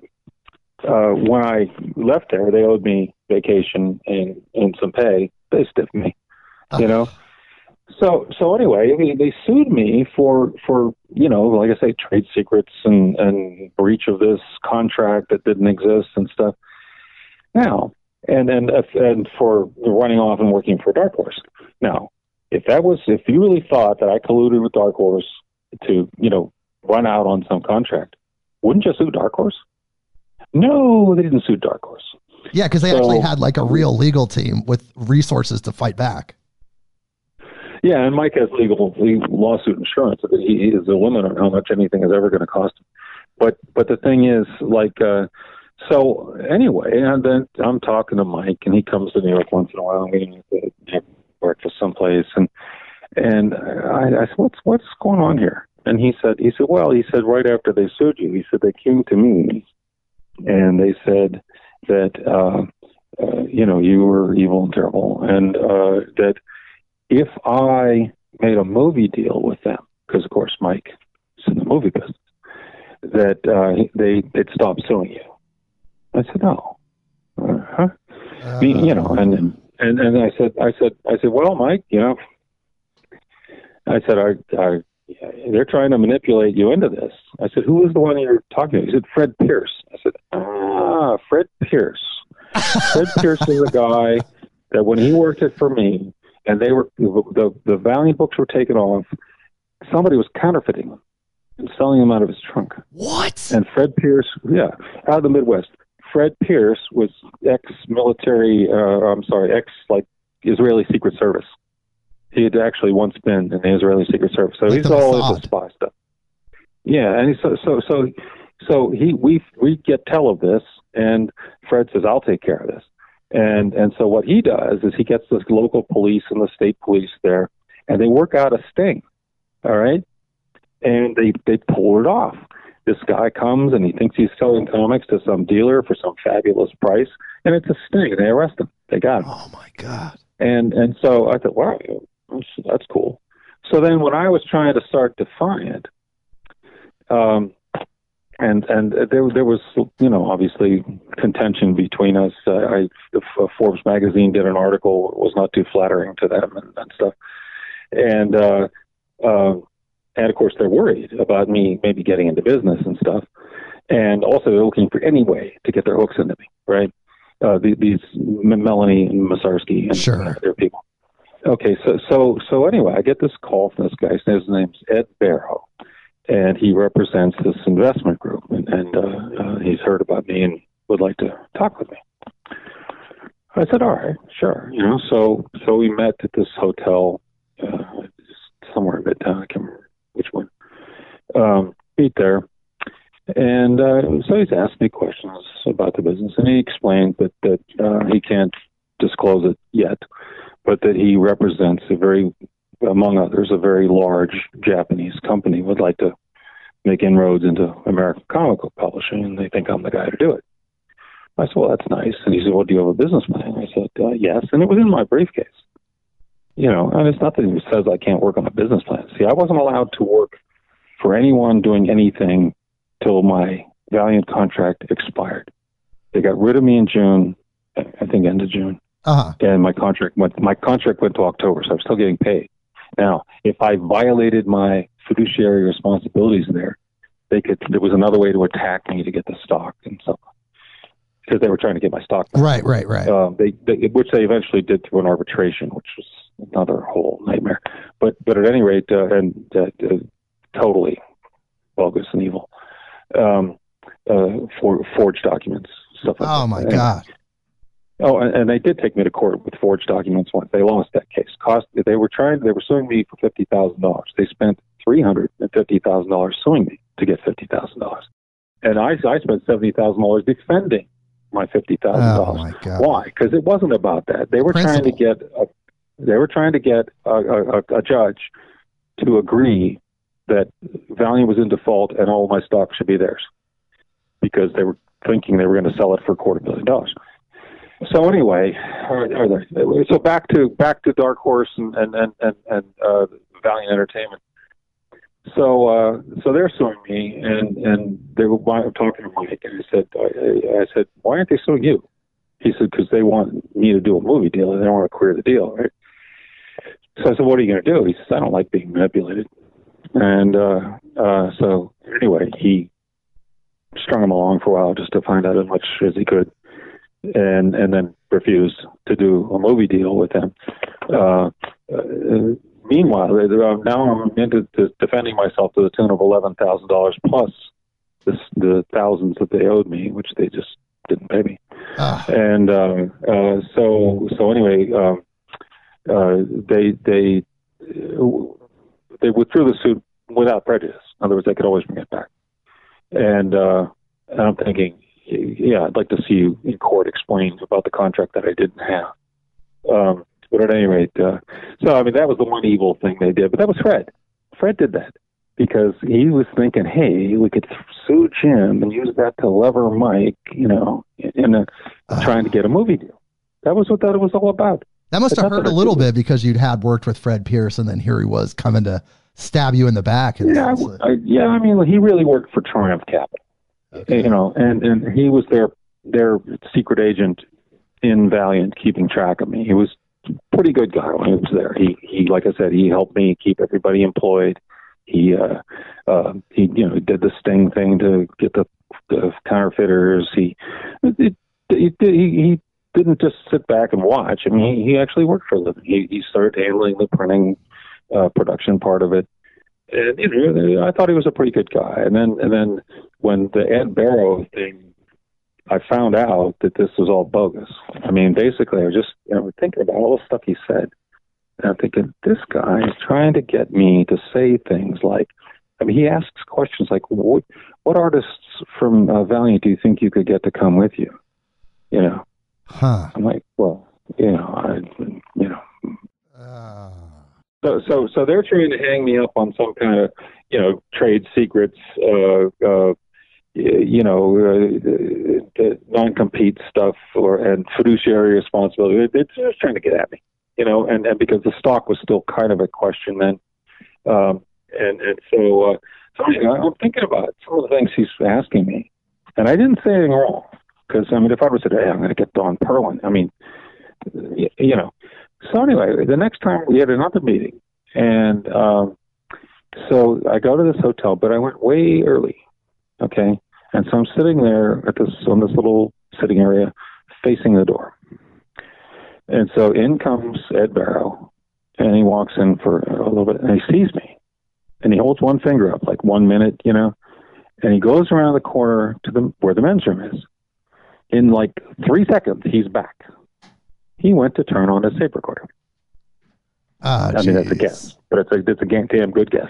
So that time, he really got specific with all these questions about, which artists are you going to steal from Valiant, and what kind of how is your business plan based on theirs, which I wrote.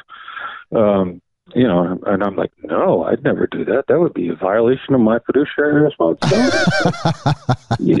Basically, I gave the answer that the judge would want, Right. And so he gets really frustrated, and he finally leaves. Take that, Pierce. But all right. So anyway, I never did get the money from them, but they send me Christmas cards. So I guess that's right. So they still send you Christmas cards, huh? Yeah. Well, I was going to say, with Valiant Entertainment, their karma did come back and bite them in the ass, because in 2018, Jason Guattari sold his stake, and Dinesh got bought out, and the company was then owned by DMG. And right. The new owners are based in China. It's kind of controversial. There's a lot of controversy. There's a step in between there. There was an ex-Marvel exec whose name escapes me right now. Okay. Odd name. Maybe starts with a U. Anyway, it was an ex-Marvel exec who, when the Dinesh and Jason's relatives got tired of writing big checks to keep them afloat, since they'd already spent it, that's where they got the money, the $2 million, they said, to buy the characters. And so, they're not making any money and they're not doing anything. And so I think that when they, started getting in financial trouble, then this guy, I think it was Peter something or other. Peter something. I don't know. I can't remember. Anyway, he comes in. Yeah, he comes in. He's a Marvel guy, and he brought in new money. He's a real executive, and he knew what he was doing. And that's when they got rid of Jason and Dinesh.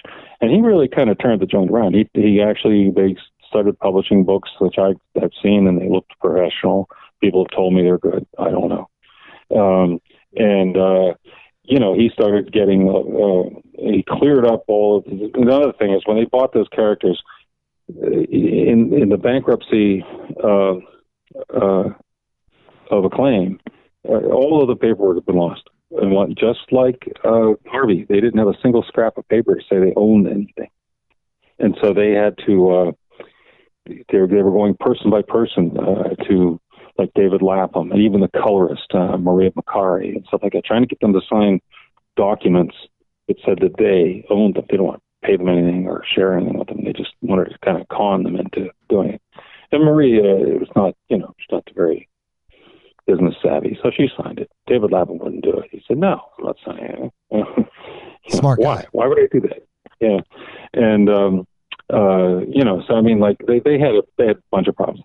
This new guy, he was a real executive. He solved the problems, and then he was the one who I think got the Chinese buyers. Yeah, it's really interesting. Now, how does that make you feel that something you created in 1990, 30 years ago, 31 years ago, is now owned by a company, a percentage of which is owned by the Chinese Communist Party? Because all businesses that are based in China do have to give a percentage up to the government. Is that strange for you? That's got to be really surreal.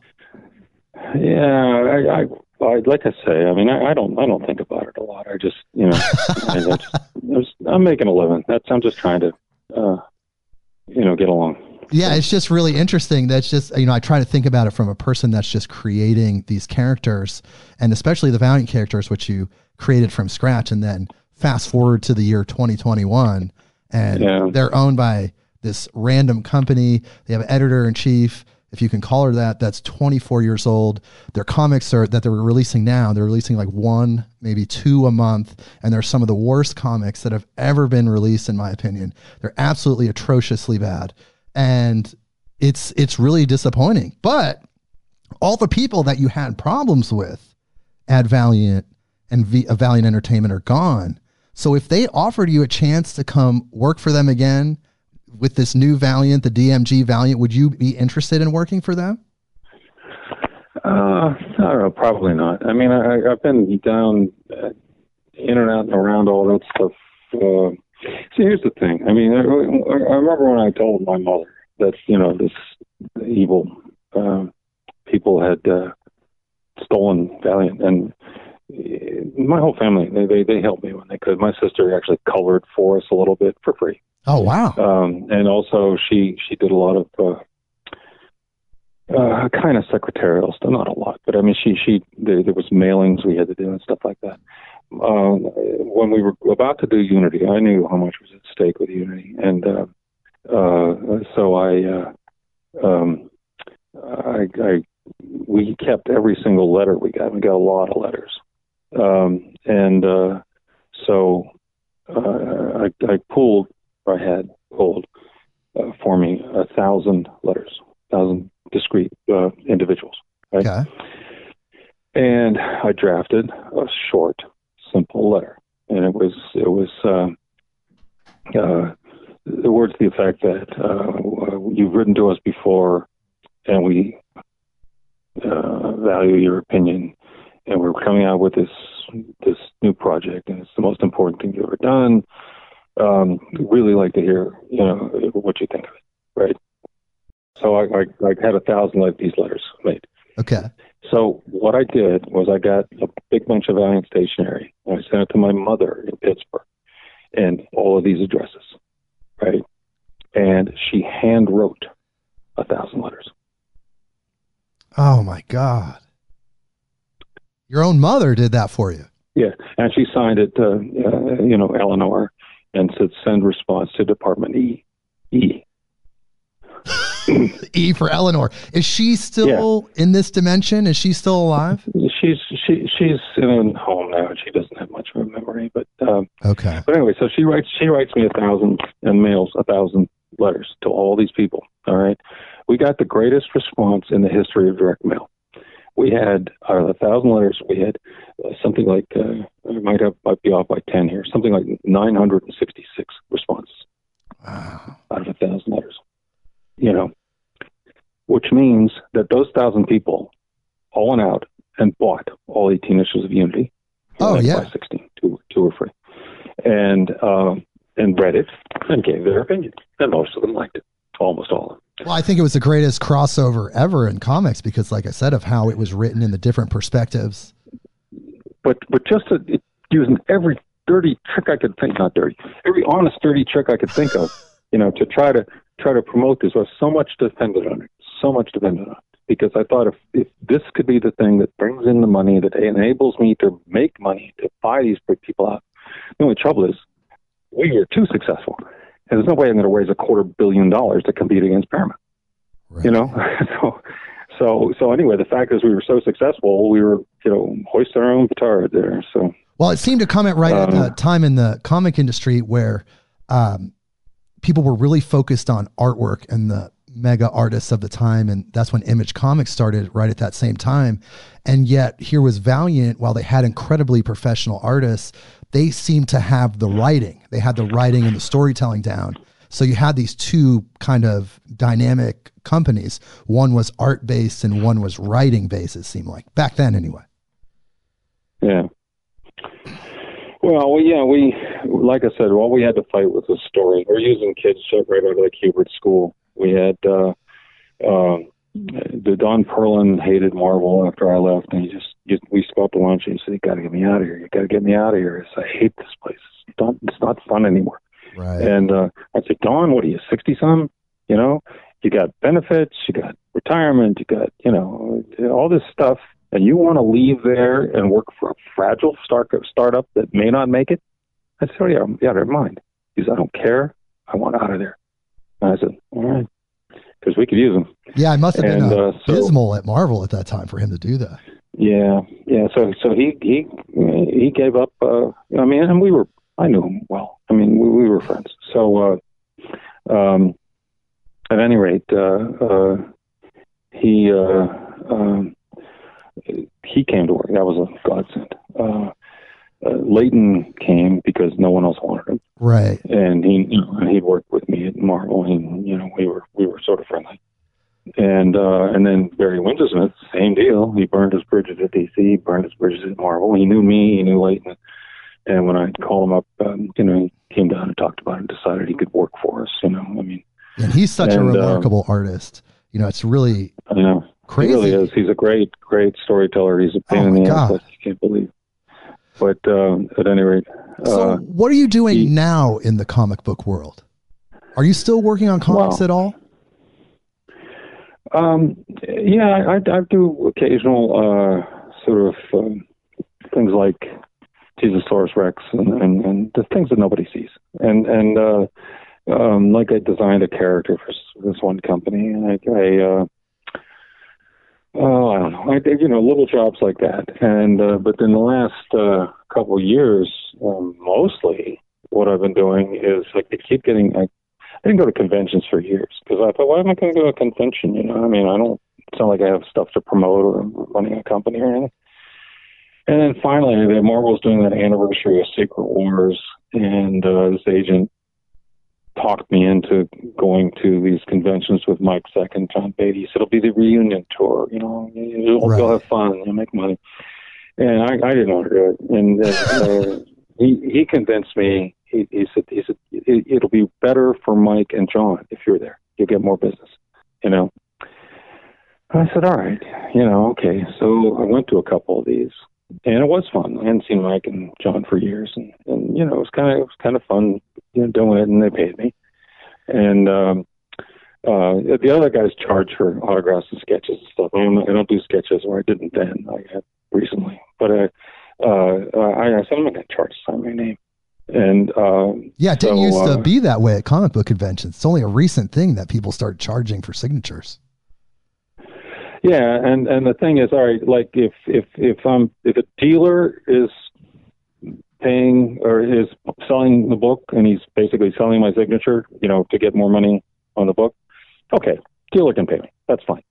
So I've had some dealer signing stuff in the last few years, and I did a lot of conventions. It was getting to be too many. I mean, my agent is Renee Witterstetter, and she's great, except that, I sometimes find myself, well, not during the pandemic so much, but found myself going to more conventions than I really needed to.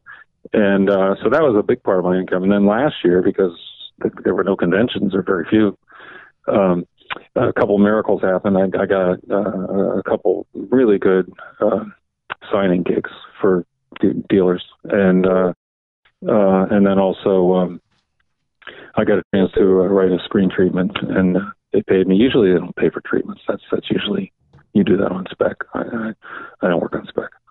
So anyway, so I got to write it, and that paid well. And are you still getting royalties from your previous work at Marvel at all, or DC? I get reprint payments, the small reprint payments. So last year I got a couple small checks, not enough for them to even send me a 1099. So. Oh wow.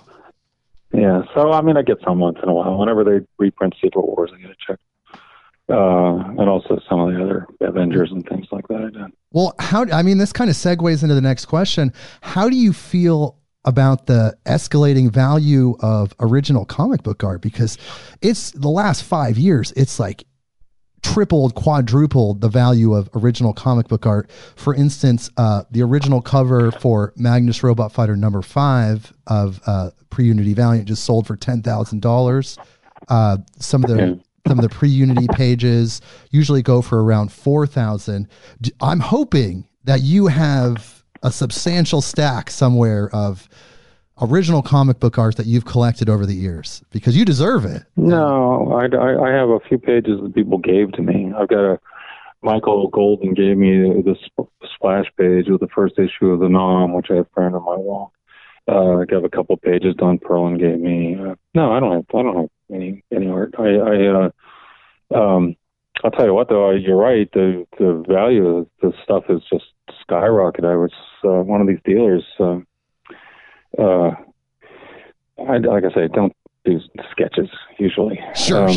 And so those comic books have the blank covers, and then the sketch covers. Yeah. So this dealer, really smart retailer, he brought us to Vegas and actually LA at 2 stores. Mike, John, and me.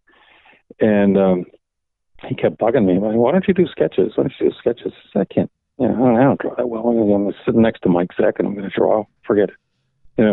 And so he says, well, why don't you just, do it? He says, why don't you, here's a blank cover book. Draw something on it. I said, how about I make it really little, so I don't have to know where every muscle is, And he said, that's fine. So I did kind of little silhouette drawings of Batman and Superman, and I don't know what else.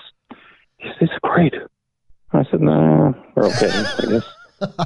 So anyway, he starts selling my drawings, and all of a sudden I'm doing all these little drawings, and I'm like, I'm not really good at this, guys. And he said, doesn't matter, it's you. I said, well, okay, fine. So then he comes to us with a blank book, and the book was Secret Wars, right? Okay. I think it was. It was Spider-Man. Might have been Spider-Man. Anyway, he wanted each of us, Mike, John, and me, to draw just a head and like shoulders of this Spider-Man in the black suit, right? Okay. So Mike, he didn't lay it out. What he did was he said, I'll draw here, you draw here, and you draw here, and sort of gave me a general idea what he was going to do. I said, I'll tell you what, you go first, and then I'll, look at what you did and maybe get a clue. So he did, and I said, I'll probably do this, okay. So it's just black, and it's all black, this is the costume. So I did a head, and the way this was a set of 4, and each one was like a different thing. One was just heads, one was something else. Anyway, so and then they were numbered 1 through 4. Okay, and so and all 3 of us signed it. Right? So the dealer offers these for $1,000 a book. Whoa! So it's $4,000, and he sold them in an hour. Oh my God! Did that just flabbergast you? Was that just like, oh my God? I couldn't believe it. So it ended up being a good gig. I mean, like I got some money for that, and then and Mike and John were very happy. Yeah. I told the guy. I said, look, I said, I don't know what your deal is with these guys. I said, but whatever you pay them, pay me like a third, because that's, they're artists, He said, half, and that's my final, or 2/3, and that's my final offer. And I said, all right, fine. So anyway, I mean, that kept me alive, and the screen treatment thing kept me alive, and the CGC signing that was good, and so I made it through the year. This year I've got a couple of shows so far, but I got plenty of writing work to do. I've been writing. Eric Stevenson wants me to write a how-to book. Nobody knows that, but they can know it. It's okay. Yeah. And so anyway, I've been puttering around with that, and I got a couple other. Well, have you ever thought of doing creator-owned work, or because Warriors of Plasm still is so popular in comic circles, people still talk about Warriors of Plasm and Dark Dominion. Have you ever thought about maybe? I know this sounds kind of silly, but licensing those characters so you can do them again, like in a smaller scale? I don't know. I mean, it seems like a lot of work, raising money or Kickstartering or something. I don't know. I have work in front of me. I've got 3 or 4 projects because I've had several different publishers actually, basically say, you got a character, anything you want, work or not work for our creator on. I said, okay. So I could. There's stuff I can be doing, right? And meanwhile, I've been doing some work that doesn't pay. I've been working on the company that pays me. I'm not sure. My partner owns Illustrated Media. Yeah, I was going to ask you about that. And is that JJ Jackson that you're partnered with there? No. The guy's name is Joseph Loria. Okay. He's a great guy. He's a lawyer. So is his wife. She's one of the biggest litigators in the country. And so he came to me a long time ago. I don't know where he got my name, but his brother was a Navy SEAL, and he always liked comics. So he retired as a Navy SEAL. So he's an older guy, retired. And then he wanted to do a comic book about being a Navy SEAL. And so his brother, my partner, Joe, financed that. And so he got his feet wet in the comic book business. This book's called Spec War, and it's really not that. It's pretty good. I mean, for a guy whose training was Navy SEAL, he seems to know comics very well.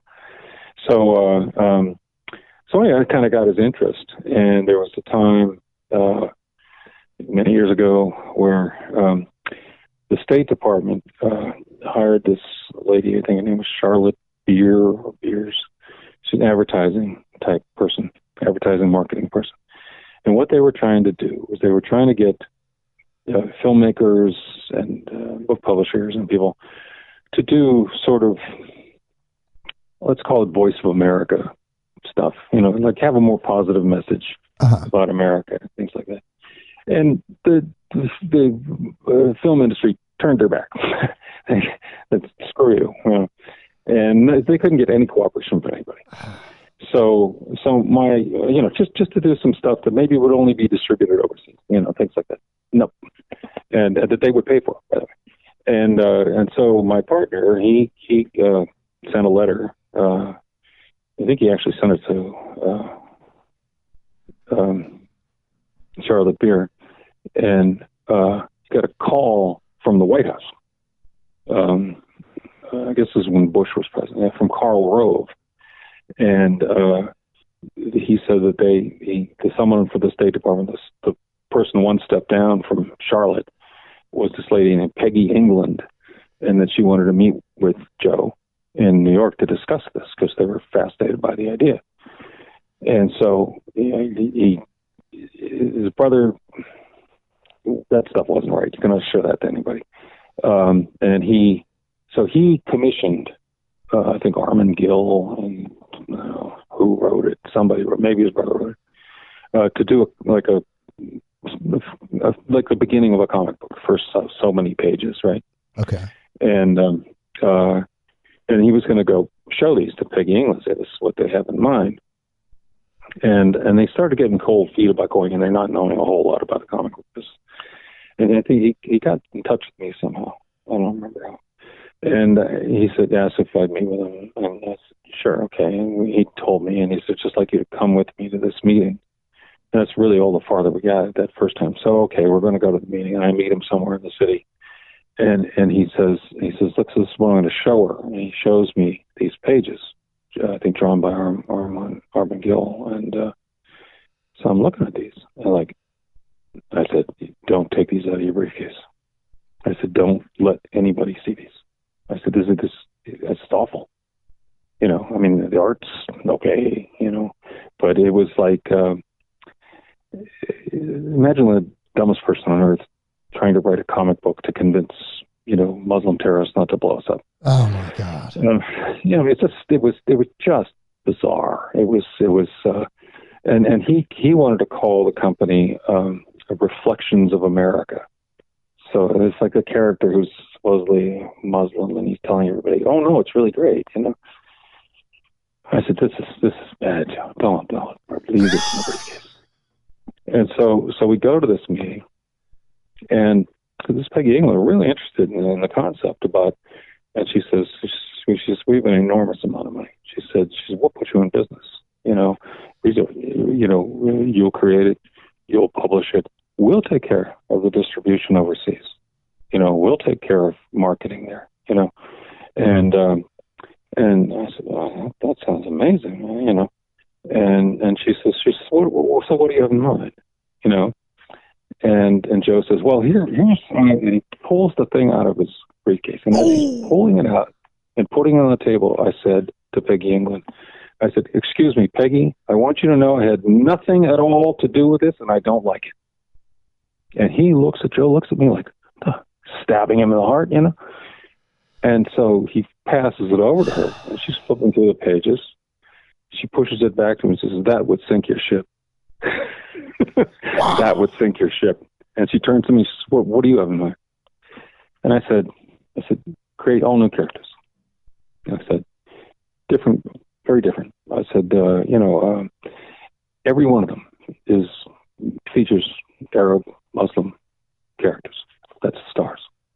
I said, maybe one very cartoony for the young kids, maybe one that's, sort of like Star Trek in the sense that it's on a spaceship, but the Arabs run the spaceship. Oh I mean, it's all Muslim characters, right? Right. I'm just winging this off the top of my head.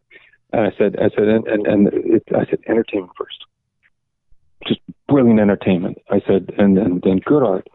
And I said, and then very subtly between the lines, you might lay some kind of like subtle thinking, hints of tolerance and stuff like that. Right. And so she said, I like that. She said, write it down. So I did, and I had a number of conversations with the Middle East expert at the State Department. I can't remember the guy's name right now, but I call him or he'd call me, and when we go over. He never looked at anything I did. What he did was he would coach me about culture and what they liked and what they saw. And I have a friend who was Egyptian, so I sent his family in Egypt shopping, and they sent me 2 shopping bags full of Arab and Muslim kids publications. Oh, interesting. Even videotapes and stuff. Yeah.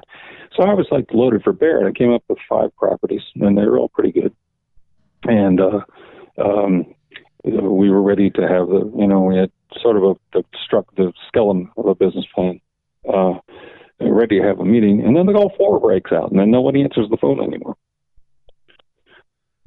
I told you, I lead the league. I lead the league in near misses, man.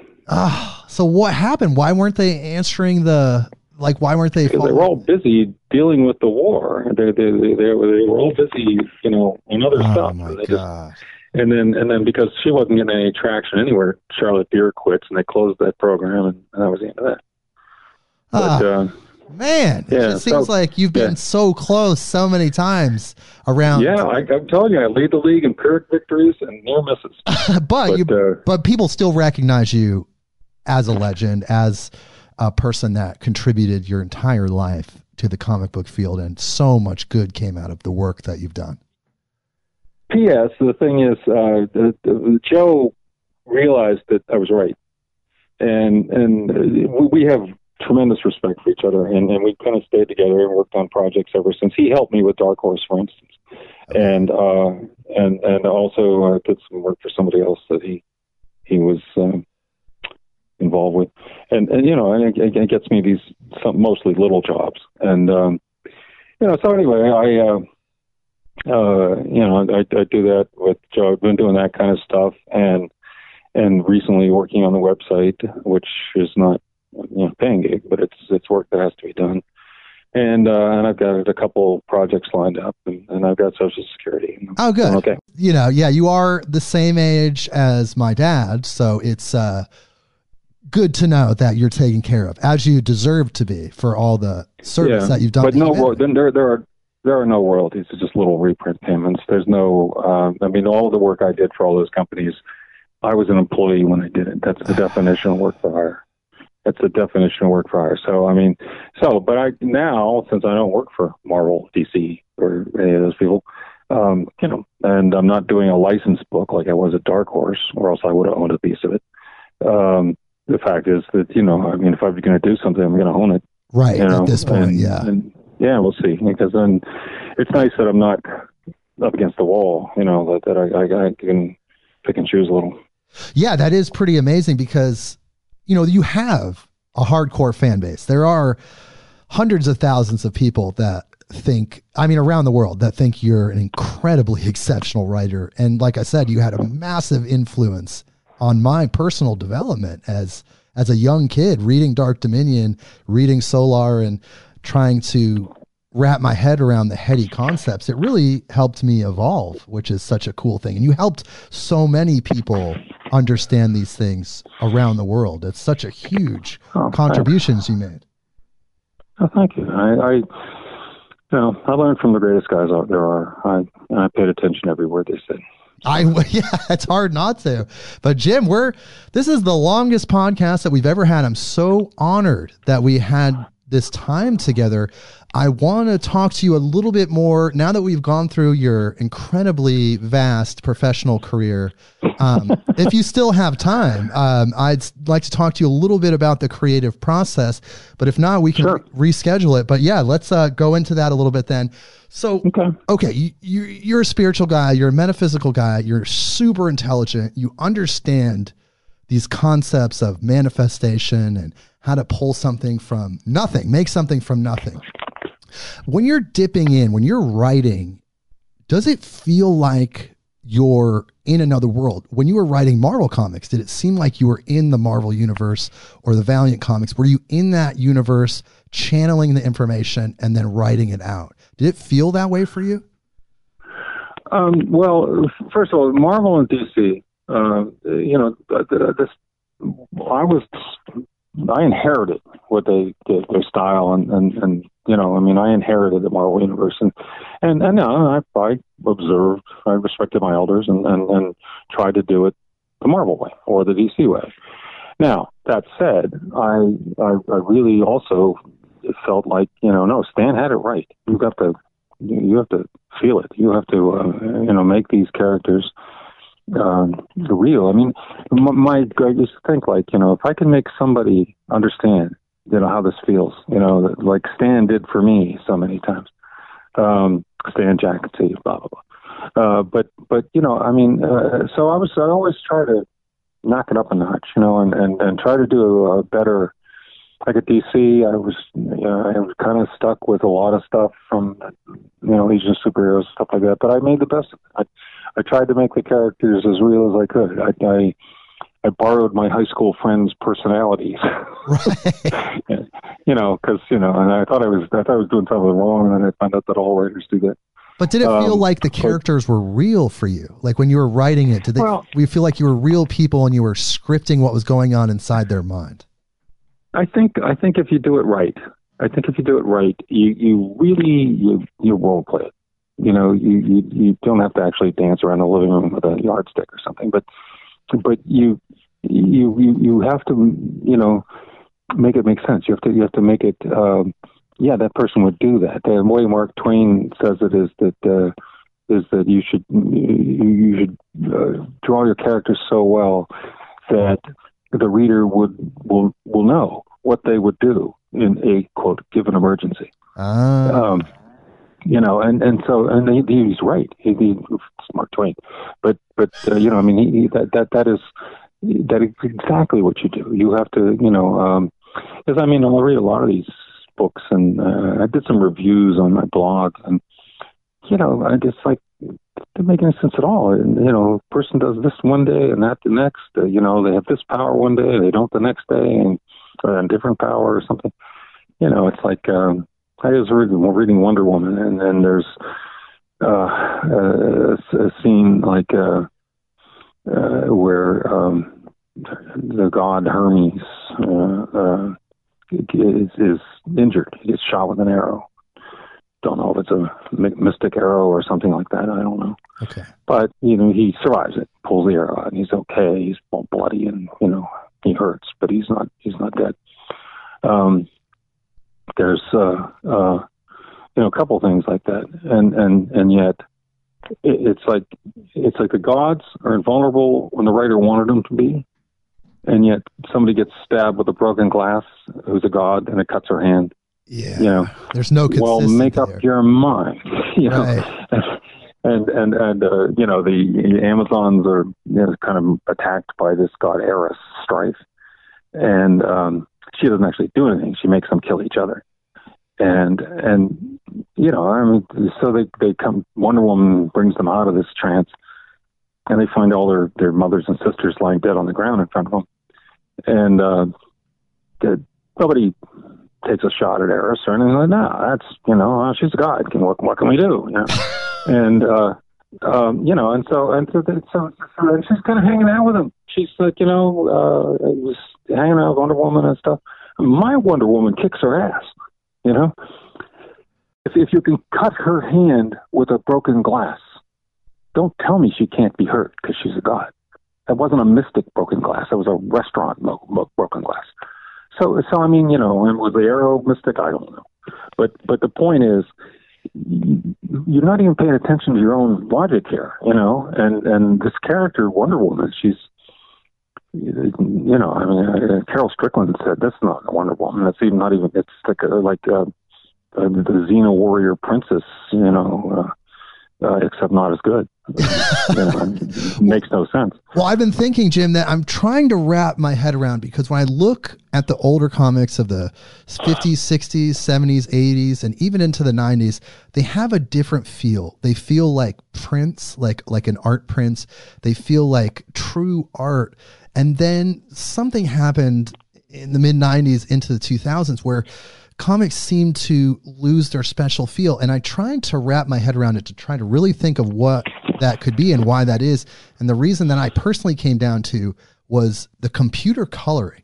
The computer coloring changed the way my brain processed comics, and it wasn't as appealing. And nowadays, comic book art looks like animation cells on each panel. It doesn't even really look like a comic book anymore. Do you think that that's part of the reason it's had a huge downturn? Well, I think it is to some extent. I mean, I think that it's nice that you can do all these tricks with a computer, and it's nice that you can you can paint and stuff. But I think that a lot of these colorists, especially, they don't do the trick because it's good or it helps the story or it works. They do it because they can, and so you get stuff that's. And then also, I mean, nobody taught these people anything apparently, because I mean, I learned to color when Mort Weisinger was teaching me everything. I got sat down with Tajana Wood and told how to color, and you know, and all this stuff that's the knowledge of the ancients has just been lost, and it applies to today, even with the computer. I don't care what the tool is; the principles are the same. For instance, like in the old days when you had about 56 usable colors. And, you know, the lousy paper and all that. All right, fine. They really went simple. The principles are the same, but they went simple. Did you notice ever that almost all heroes are red, blue, and yellow, and almost all villains are green and purple? Right. That's because you had a limited color spectrum back then. Well, and also they wanted the heroes to be the primaries, villains to be orange, purple, you know, green, and in those days the civilian characters were Prussian blue, you know, tertiary colors, and you know, browns and things like that. Okay, so you had that. The other thing is the primary colors pop. You see them clearly, and the characters and even the villains to some extent pop. And so what happens is those characters are usually close to the camera, so you have instant depth, pastel background, red superhero. You know, here's the villain in the middle ground, and he's got a green and orange, and you know, and so they had it simplified, dumbed down. But that was because of the technology. That was because the paper sucked, and you only had 56 colors. You had 3 levels of 3 colors plus 1 level of black. Right. And then several of them, this ink saturation was too much. You couldn't use solid red, solid blue, solid yellow, or just bleed through the paper. So, I mean, on top of each other. That's what I'm saying. Right. So anyway, you know, all right. So a lot of these guys never learned to think that way. They never learned, hey, depth is the key to clarity. Make depth. Don't just sit down and start coloring and say, well, that's a shoe, so I'm going to color it brown, and that's a parking meter, so I'm going to color it gray, and you color it piece by piece, and then you come up with a jumble. You know, what you should do is you sit down and you analyze the picture, organize it. Say, how am I going to make that look close and that look far? How am I going to make the middle ground look like it's in the middle? And so I actually took colorists to the Metropolitan Museum and showed them the Dutch masters. Oh, wow. There's 10 miles of depth in this picture. The way you do it is you create planes. You separate the planes. Here's the dark stuff in the foreground. Here's the lit stuff in the middle ground. Here's some more dark stuff. It's not quite as dark. Here's some light stuff, and then there's the mountains in the distance, and they almost fade into the sky. Yeah, it seems like that has been lost. A lot of the new artists. Absolutely. I used to show them, and same with inkers. I tell them, think depth. It's not a Rorschach test. I don't care about whoever told you to spot blacks. I'm going to kill them with my shoe. But because it's spotting blacks, that's nonsense. What's that mean? It means nothing. It means Rorschach test. It was what it means. So I would tell them. I mean, I'd give people Dinotopia colors. Dinotopia. Look at Dinotopia. Okay? Every picture, the guy creates depth. He's a painter. You're a colorist. You've got a computer now. You can color like he does if you want, but make depth. I told Dan Green, great talent, tremendous talent. He was inking the X-Men. Excellent artist. I mean, total control of the tools, understood technique, and all this stuff like that. And the stuff was flat as hell. It was just no depth because he was spotting blacks because he'd always been told to do that. I guess he thought that was some peculiarity of the comic business. And every time I try to explain depth to him, he'd blink his big cow eyes at me and think, oh, here's another idiot editor telling me, stuff that doesn't make sense. So finally, one day, he comes in with some paintings he did. Show us his paintings. And look at these paintings, miles of depth, right? Just like the Dutch masters, same logic, separate planes, and progressions of values. Other tools too, progressions of contrast, progressions of intensity, color. There's all kinds of ways. Use them all. So I'm looking at his paintings, and these things have miles of depth. And I said, Dan, you see what you did in this painting? See the depth? He said, yeah. I said, do that with your ink. He said, oh, is that what you mean? I said, yeah, that's what I mean. And he said, "Oh, okay." And so he did, just like that, overnight, because of 10% or 100% better. And I mean, he was good to begin with, So anyway, the thing is, like, a lot of guys, and even back then were losing it, but at least they had guys like Larry Hama, Archie Goodwin, and Louise, me, and other people telling them stuff. I don't think anybody's teaching these days. No, they really aren't. I think they're mimicking the new artists of the 2020s are mimicking the artists that they grew up with of the 90s and the 2000s. And those artists didn't have the same training, or maybe half the training. And so they don't have any of the training. So the comics look flat now. They don't have dynamics. They don't have presence. When somebody does a night scene, okay, they say, "Oh, it's night. Everything has to be dark." And so it's mud. And I tell people, how Terminator 2 has a lot of scenes at night, T2? Yeah. Ever have any trouble seeing anything? No. Unless that's the story. Unless the story is that you can't make out the figure in the shadows, then it's fine. It's part of the story.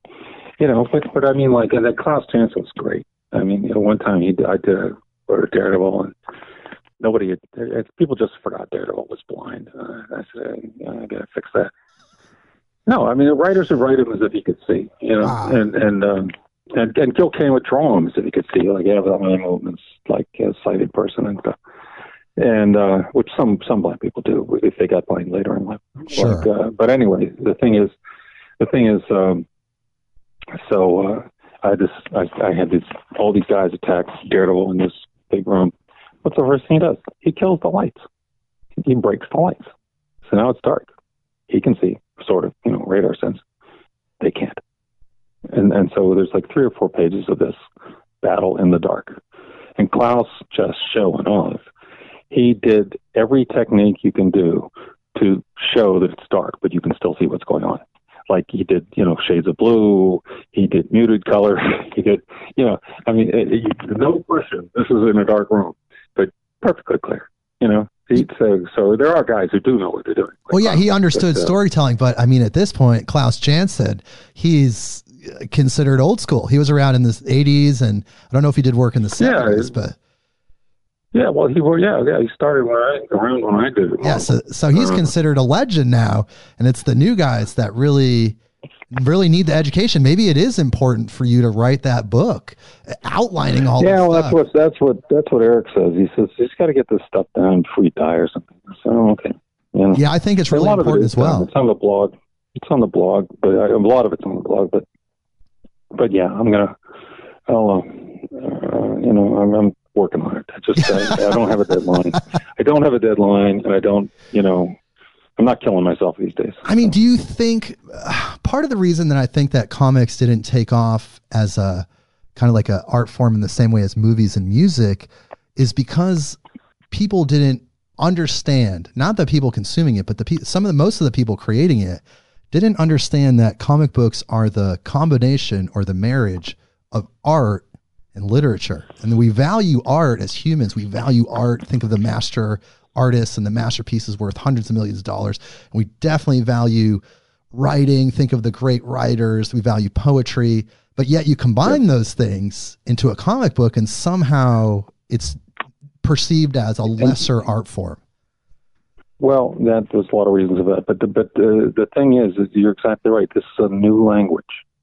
We invented a new language. It's a verbal visual language, and it's more than just the words, and it's more than just the pictures. And the way that you use that language, the way you use that language to tell a story, requires you to speak the language. and so a lot of guys don't. They don't. They're drawing pictures. They're just pictures that they want to draw, and the writer will figure it out. And sometimes the writer can't. I remember Frank Miller. I mean, the moment he got it, he started out as a young guy, 19 years old, something like that, and he didn't know. I mean, he like a lot of young artists who were looking at the art rather than caring about the story. So a lot of his favorite artists were guys who did this shattered window pane panels and it was about, it wasn't about the story at all. It was about, page design and stuff like that. And so when he started working for me, I told him the first job he did, I said, I have to see your layouts because your samples are all this weird panels and stuff. I said, so you have to show me layouts. So he showed me layouts, and I guess he was talking to Neil Adams, and he was telling him that the editor at Marvel, I don't think he used my name because Neil would know better. The editor at Marvel told him, how he wanted the thing done. It was his first job. And Neil said, ignore editors. They don't know anything. He says, just do it your way. And they'll look at it and say, oh, yeah, that's great, And so he brings this thing in, and the layouts, it's nothing like the layouts I approved. Look at this. It was a 5-page job. I said, you didn't do what I asked you to do. He said, well, Neil told me. I'm like, Neil, is he signing your check or am I?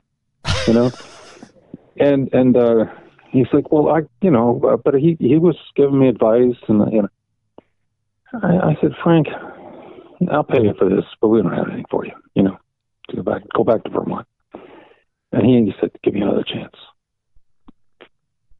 Oh wow! You could tell he had talent, but he just got misguided by Neil. And then, Neil, you can't look. Not this and Neil. A lot of 98% of the editors who tell you what they want don't know what they want. So because he worked with art directors all the time, and they didn't know. They just said stupid stuff, and then he'd do it right, and then it was fine. So it was kind of channeling that when I was talking to Frank. But at any rate, so then Frank started doing it. I made him do the grid. I made him do Kirby style. Not style. I mean Kirby like type the layout. Storytelling. Yeah, Kirby type storytelling. Like use the grid. Use the marks on the paper, and got him thinking about the story. And he every time he'd bring a job in before he took it to the editor, he'd bring it to me and show me. And so I'd go through it and I'd say, Frank, you got 2 guys talking in this panel. I said, in the next panel now there's a 3rd guy. I said, was he here all along? Did he hear what he said? He goes, And so there were little things like that, And I kept preaching, storytelling. Tell the story. Like think about it. Think you're communicating. Don't think rules. But guys have trouble getting over the thing that they think you're telling them rules. And so one day, brings in a job, and it was really good. And I looked through it, and I guess he remembered all the rules or something. But the rules he made for himself, I kept telling him, no rules. There's no rules. You can do anything. You just have to know how to do it, and I'll tell you how. And so he brings a job in, and I looked through it. I said, nice job. He said, what do you mean, nice job? I said, it's good. He said, it is? I said, yeah. Oh. And he starts thinking about it, like all the stuff I said. Next day he comes in, he says, I got it. He said, we're telling stories. We know the stories. They don't know the stories, and we're telling them the story. And that doesn't sound too bright, but I knew what he meant. That was a watershed moment for him. He finally got it. Oh, yeah. What he meant was, you see the story. When you think of a story, you see it as a little movie in your mind, okay? You don't think of still pictures. You don't think of skipping from one still picture to the other. So when you're in the comic book business, your job is to make the audience see the same movie that you're seeing. I hope all the comic creators that are listening to this, future and current and past, are taking note of this, because I actually live near a professional comic book artist. He's not really working right now, but he did, and I tried to give him some of your pointers that I've learned over the years, and it seemed like it was Greek to him. Just like a complete story in each issue, like, character always should be in costume if they're in costume on the cover. Just some of the rules that you had laid out over the years. I tried to coach him on that, and it seemed alien. Yeah, well, I think that, like I said, nobody's teaching stuff, and the thing is, you have to understand there are no rules. I mean, you can do anything, but I mean, can you do a trick shot? Can you have a lot of these guys, they want to tilt the camera like turning a steering, you go up, down, sideways, all around. That's okay, but they want to do what they call a Dutch tilt in film, which is a picture like turning your film camera like a steering wheel. So now it's like at a 45-degree angle. Okay, and so that would changes the horizon. It makes the horizon tilted. Okay, it's called a Dutch tilt. Okay. And a lot of guys want to do that because they think it makes it look more exciting. And in fact, DC Comics used to insist that you do that. They had a page done by some artist. I can't remember his name. Spanish last name. And they used to show this to people as a perfect page. Because the horizons are all tilted. There's one close-up. There's one long shot. There's one, And I thought, no. The perfect page is the perfect page to tell the story that's on that page. And if it takes all panels that are just the same, then fine.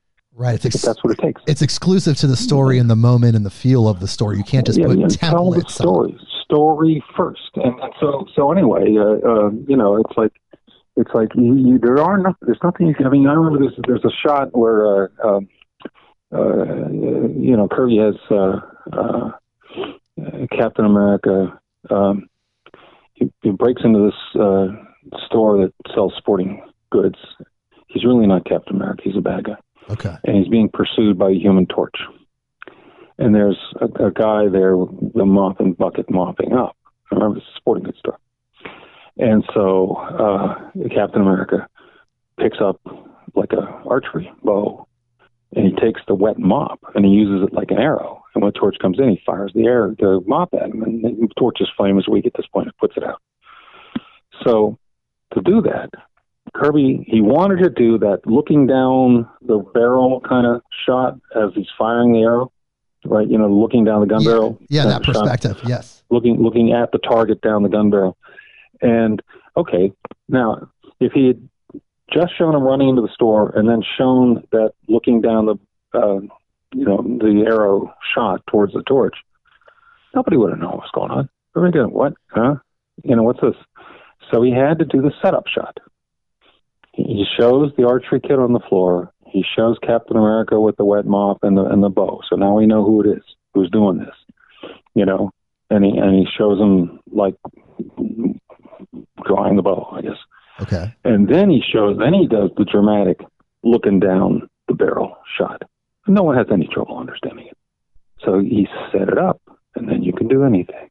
Right. As long as there's some visual context, you can do the crazy stylized panels with the anything. Yeah. You want to make a slanty panel? Fine. You want to, Kirby did panels where the Torch was way up in the air, where he would do like an airplane banking feeling by tilting the horizon. It's not that you can't do it, but go to the movies. Spielberg never does it. Cameron never did it. Lucas doesn't do it. Almost no director does it unless there's a damn good reason.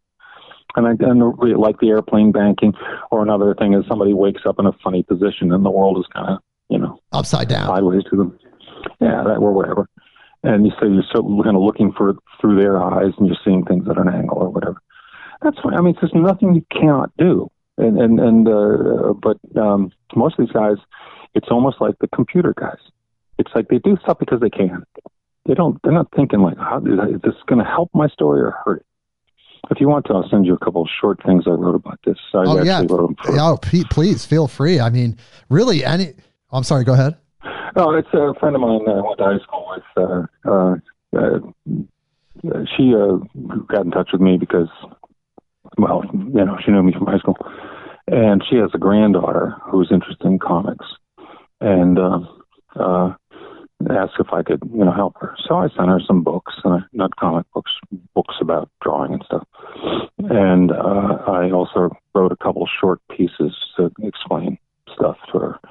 And I think it helped her a lot. I didn't want to keep it short. Didn't want to make it oppressive. Yeah. I'll send them to you. You can see. Yeah, I'd love to see it. And really, anything that you feel like the Valiant fan community or the Defiant fan community or the Broadway fan community might think was interesting, feel free to email me. Old plots or anything that you feel like should get out to the people that love it. I mean, I'm happy to do that for you.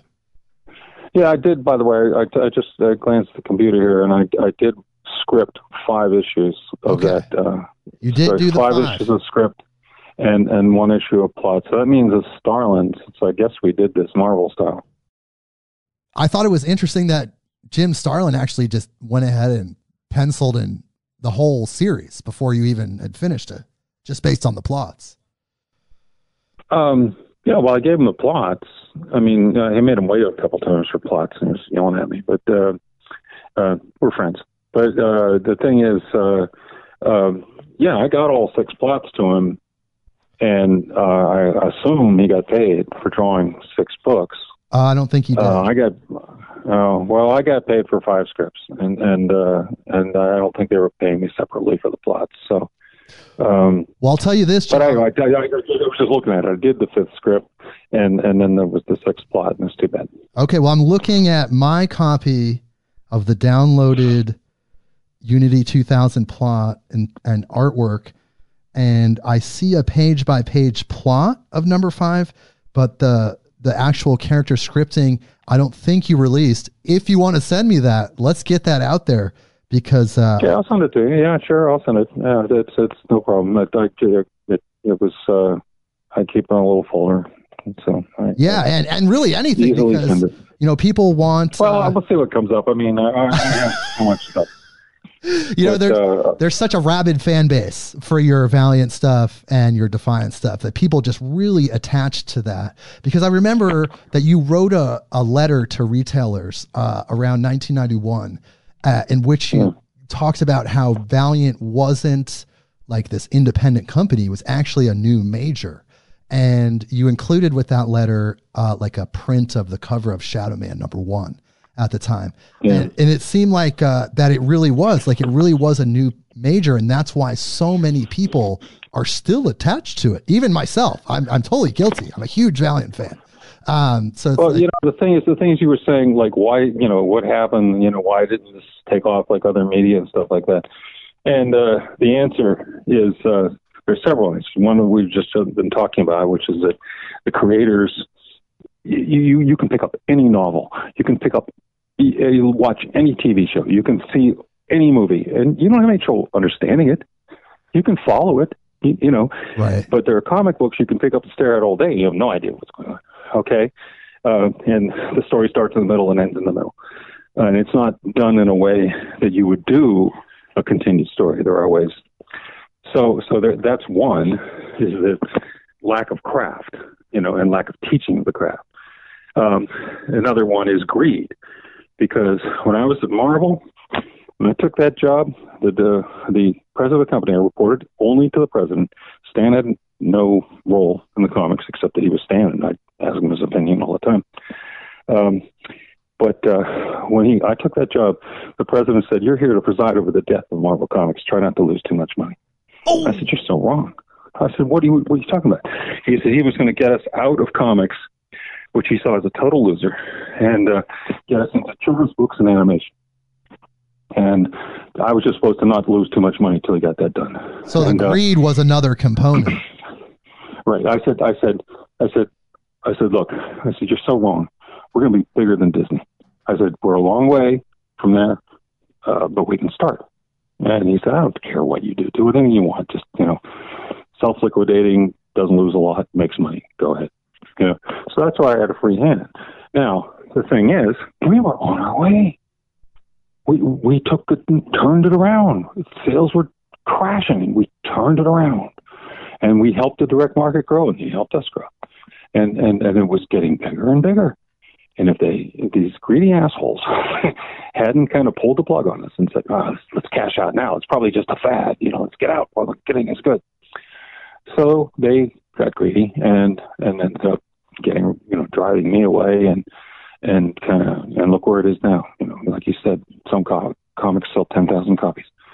Okay. Oh, it's atrociously bad. I mean, it's depressing if you think about the height of the comic book industry, and then you think about where we're at now. It's really sad. Same with Valiant.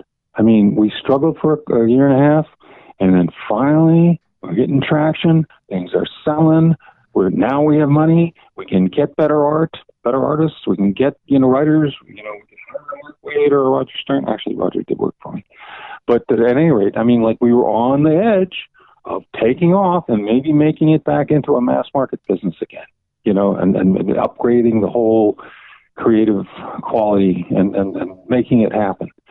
And greedy people said, sell it now. So, I mean, like, there's the greed thing, there's the lack of craft, the lack of teaching of craft. And then The other thing is that we have always thought of ourselves as small time, and I don't think that. I think that this is there's such power in this medium. It's an eyes only medium, real personal, direct relationship with what you're taking in. Okay, take it at your own pace. Only visual medium, you take it at your own pace, unless you count stereoscopes or something. Right. Take it at your own pace. It's not being fed to you. You take it at your own pace. Eyes only, total focus. Superman's voice never sounds wrong. The cape always blows the right way. Every image can be iconic. You know, if you do a movie, sooner or later, Superman's going to sit down and have his butt sticking out and look funny. Right. But you know, in the comics, like you look at Frank Miller stuff, every panel tells you exactly what he wants you to know, and he does it with iconic power. And that's because he got it, you know, and so few guys do. You know, there's a lot of guys who are pretty good, but not enough Millers, and certainly not enough good ones. But you know, there are people still in love with comics. There are even kids that love comics, even though like we've talked about, the market has dwindled so much. But I was lucky enough to participate in the How to Create Comics seminar in 1994 with you in Florida. I was very lucky to do that. And also, at least as a kid, it seemed mind blowing. I was like, I couldn't believe it. And then I wanted to be a comic book writer, sent out scripts. I did get a rejection letter from Defiant that I kept for many years, but unfortunately that got lost. But if you were to give current writers, somebody that was interested in becoming a comic book writer now, outside of all the advice that we've talked about over the last 3 or almost 4 hours, what would you tell them specifically to help them stay focused and stay motivated and do their best work? Well, the first thing is learn your craft. Everybody can write an English sentence, thinks they can write. No. That's like saying you could be a dentist because you have teeth. You have to learn your craft. It's not just, you know, I mean, there's a lot of guys, very good guys. Neil Gaiman, for instance. Neil Gaiman is an instinctive player. He can do it. He does it well. He's very good, you know, but he can't explain to you anything.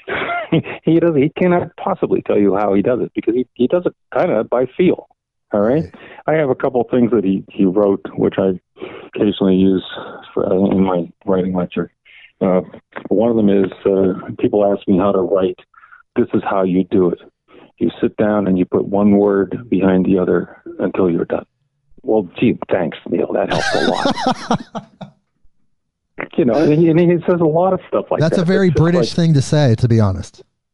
Yeah, come on, Neil. You know, and I actually went to one of his writing classes once. I thought, well, let's see what he has to say. He's good. Went there, and basically the only thing that he thought was useful in the whole thing, which I don't know how you don't already know this, but he said at the end of each page, you have something that makes them turn the page.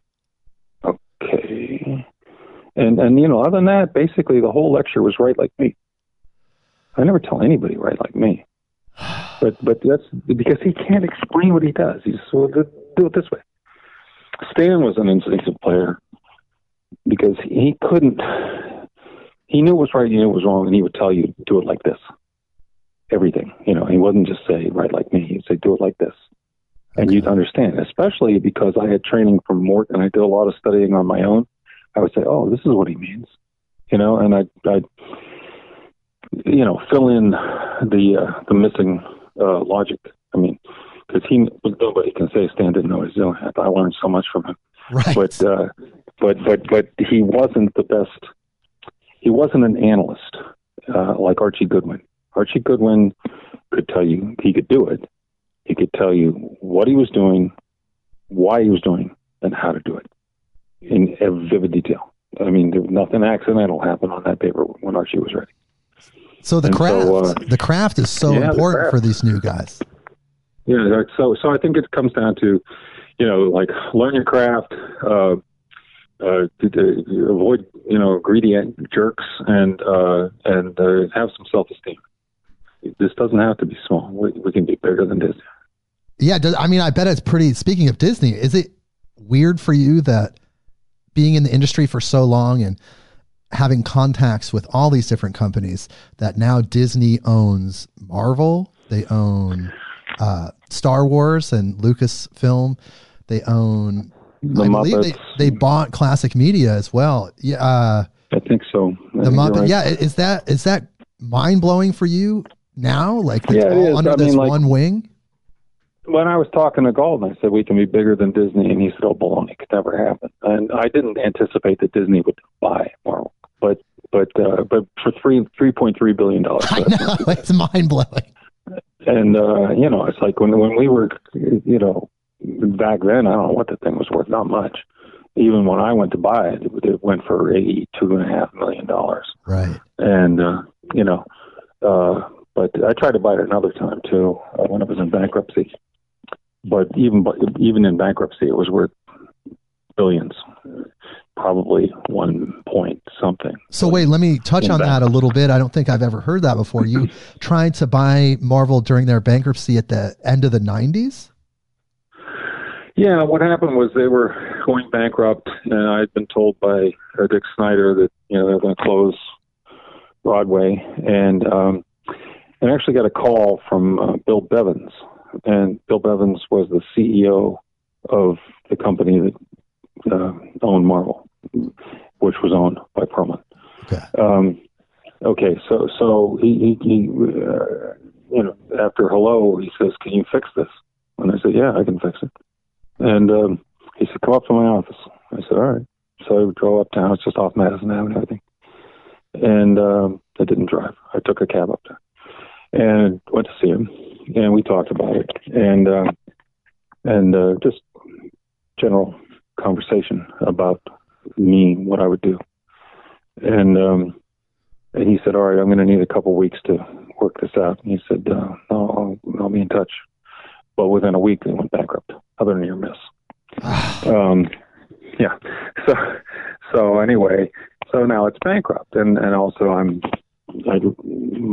get paid, I think, for a couple extra months, like severance or something. But then I'm looking for a gig.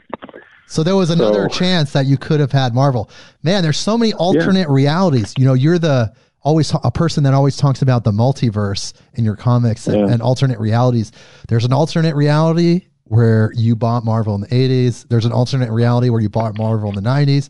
There's an alternate reality where you stayed with Valiant, were able to buy it, and it's a huge comic book publisher. We're just not in that reality. Yeah, well, the second try was in bankruptcy, and I knew that nobody was going to put up 1 point something billion for a guy with a high school education. So I got a couple of ex-Cap Cities ABC executives, each of whom had run billion-dollar units of Cap Cities ABC. Okay. And I made a deal with them. I said, "You guys handle the media, I'll do everything else." And they said, "Done."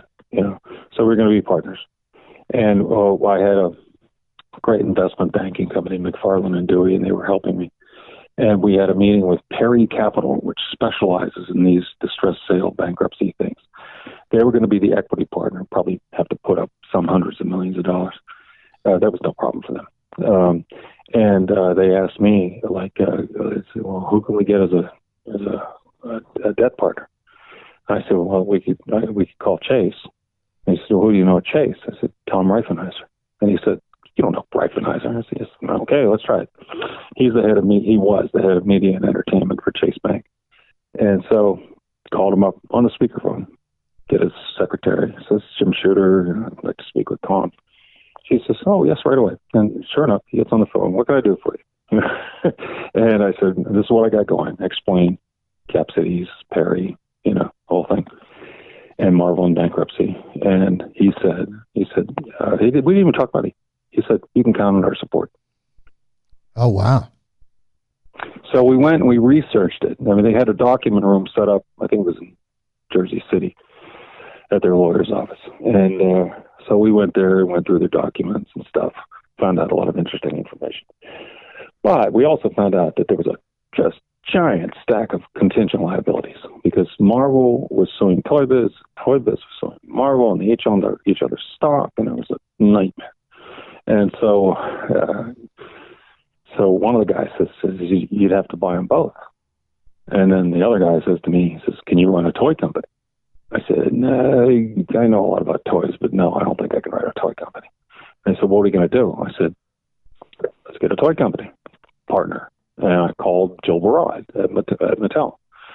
I said, this is where I got going, because you need boy toys, Right. And she said, I'll send my business affairs VP. And he did, and he came. And he looked at the documents, and he said, why don't we just let it collapse and pick up the pieces? And I said, because it's not going to collapse. They're both in bankruptcy. The trustee's going to merge them and give them Chapter 7 until something good happens. And that's exactly what happened. And the good thing that happened was the movie started, and they started making money. So, I tried twice, Yeah. Strike two. Yeah, well, like I said, there's an alternate reality where, you're there. We're just not in it. But man, Jim, this has been an incredible odyssey. 4 hours of really in-depth questions, so many incredible stories. I'm so honored and grateful to share this with you. I hope you edit this down to something reasonable. Yeah, 25 minutes. Yeah, it's that's good. No, this all has to be released. This is every second of it was very valuable information. Well, listen, if you ever want to talk again, I don't mind. It's fun. So yeah. I don't want these stories to be lost. I mean, I'm sure you have another 30 years or so of life left, but you do have a treasure trove of stories in your mind. Yeah, it's been how many years now? Let's see, 69. So, 56 years. I've been doing this. 56 years. Well, thank you so much for everything. Jim, hold on the line through the outro music, and we're going to talk a little bit more. Everybody, you just witnessed our longest podcast with one of my personal heroes. I'm so honored and excited. This has been a great moment for me. Thank you for joining us. I appreciate it. And we'll see you next week. Midnight on Earth.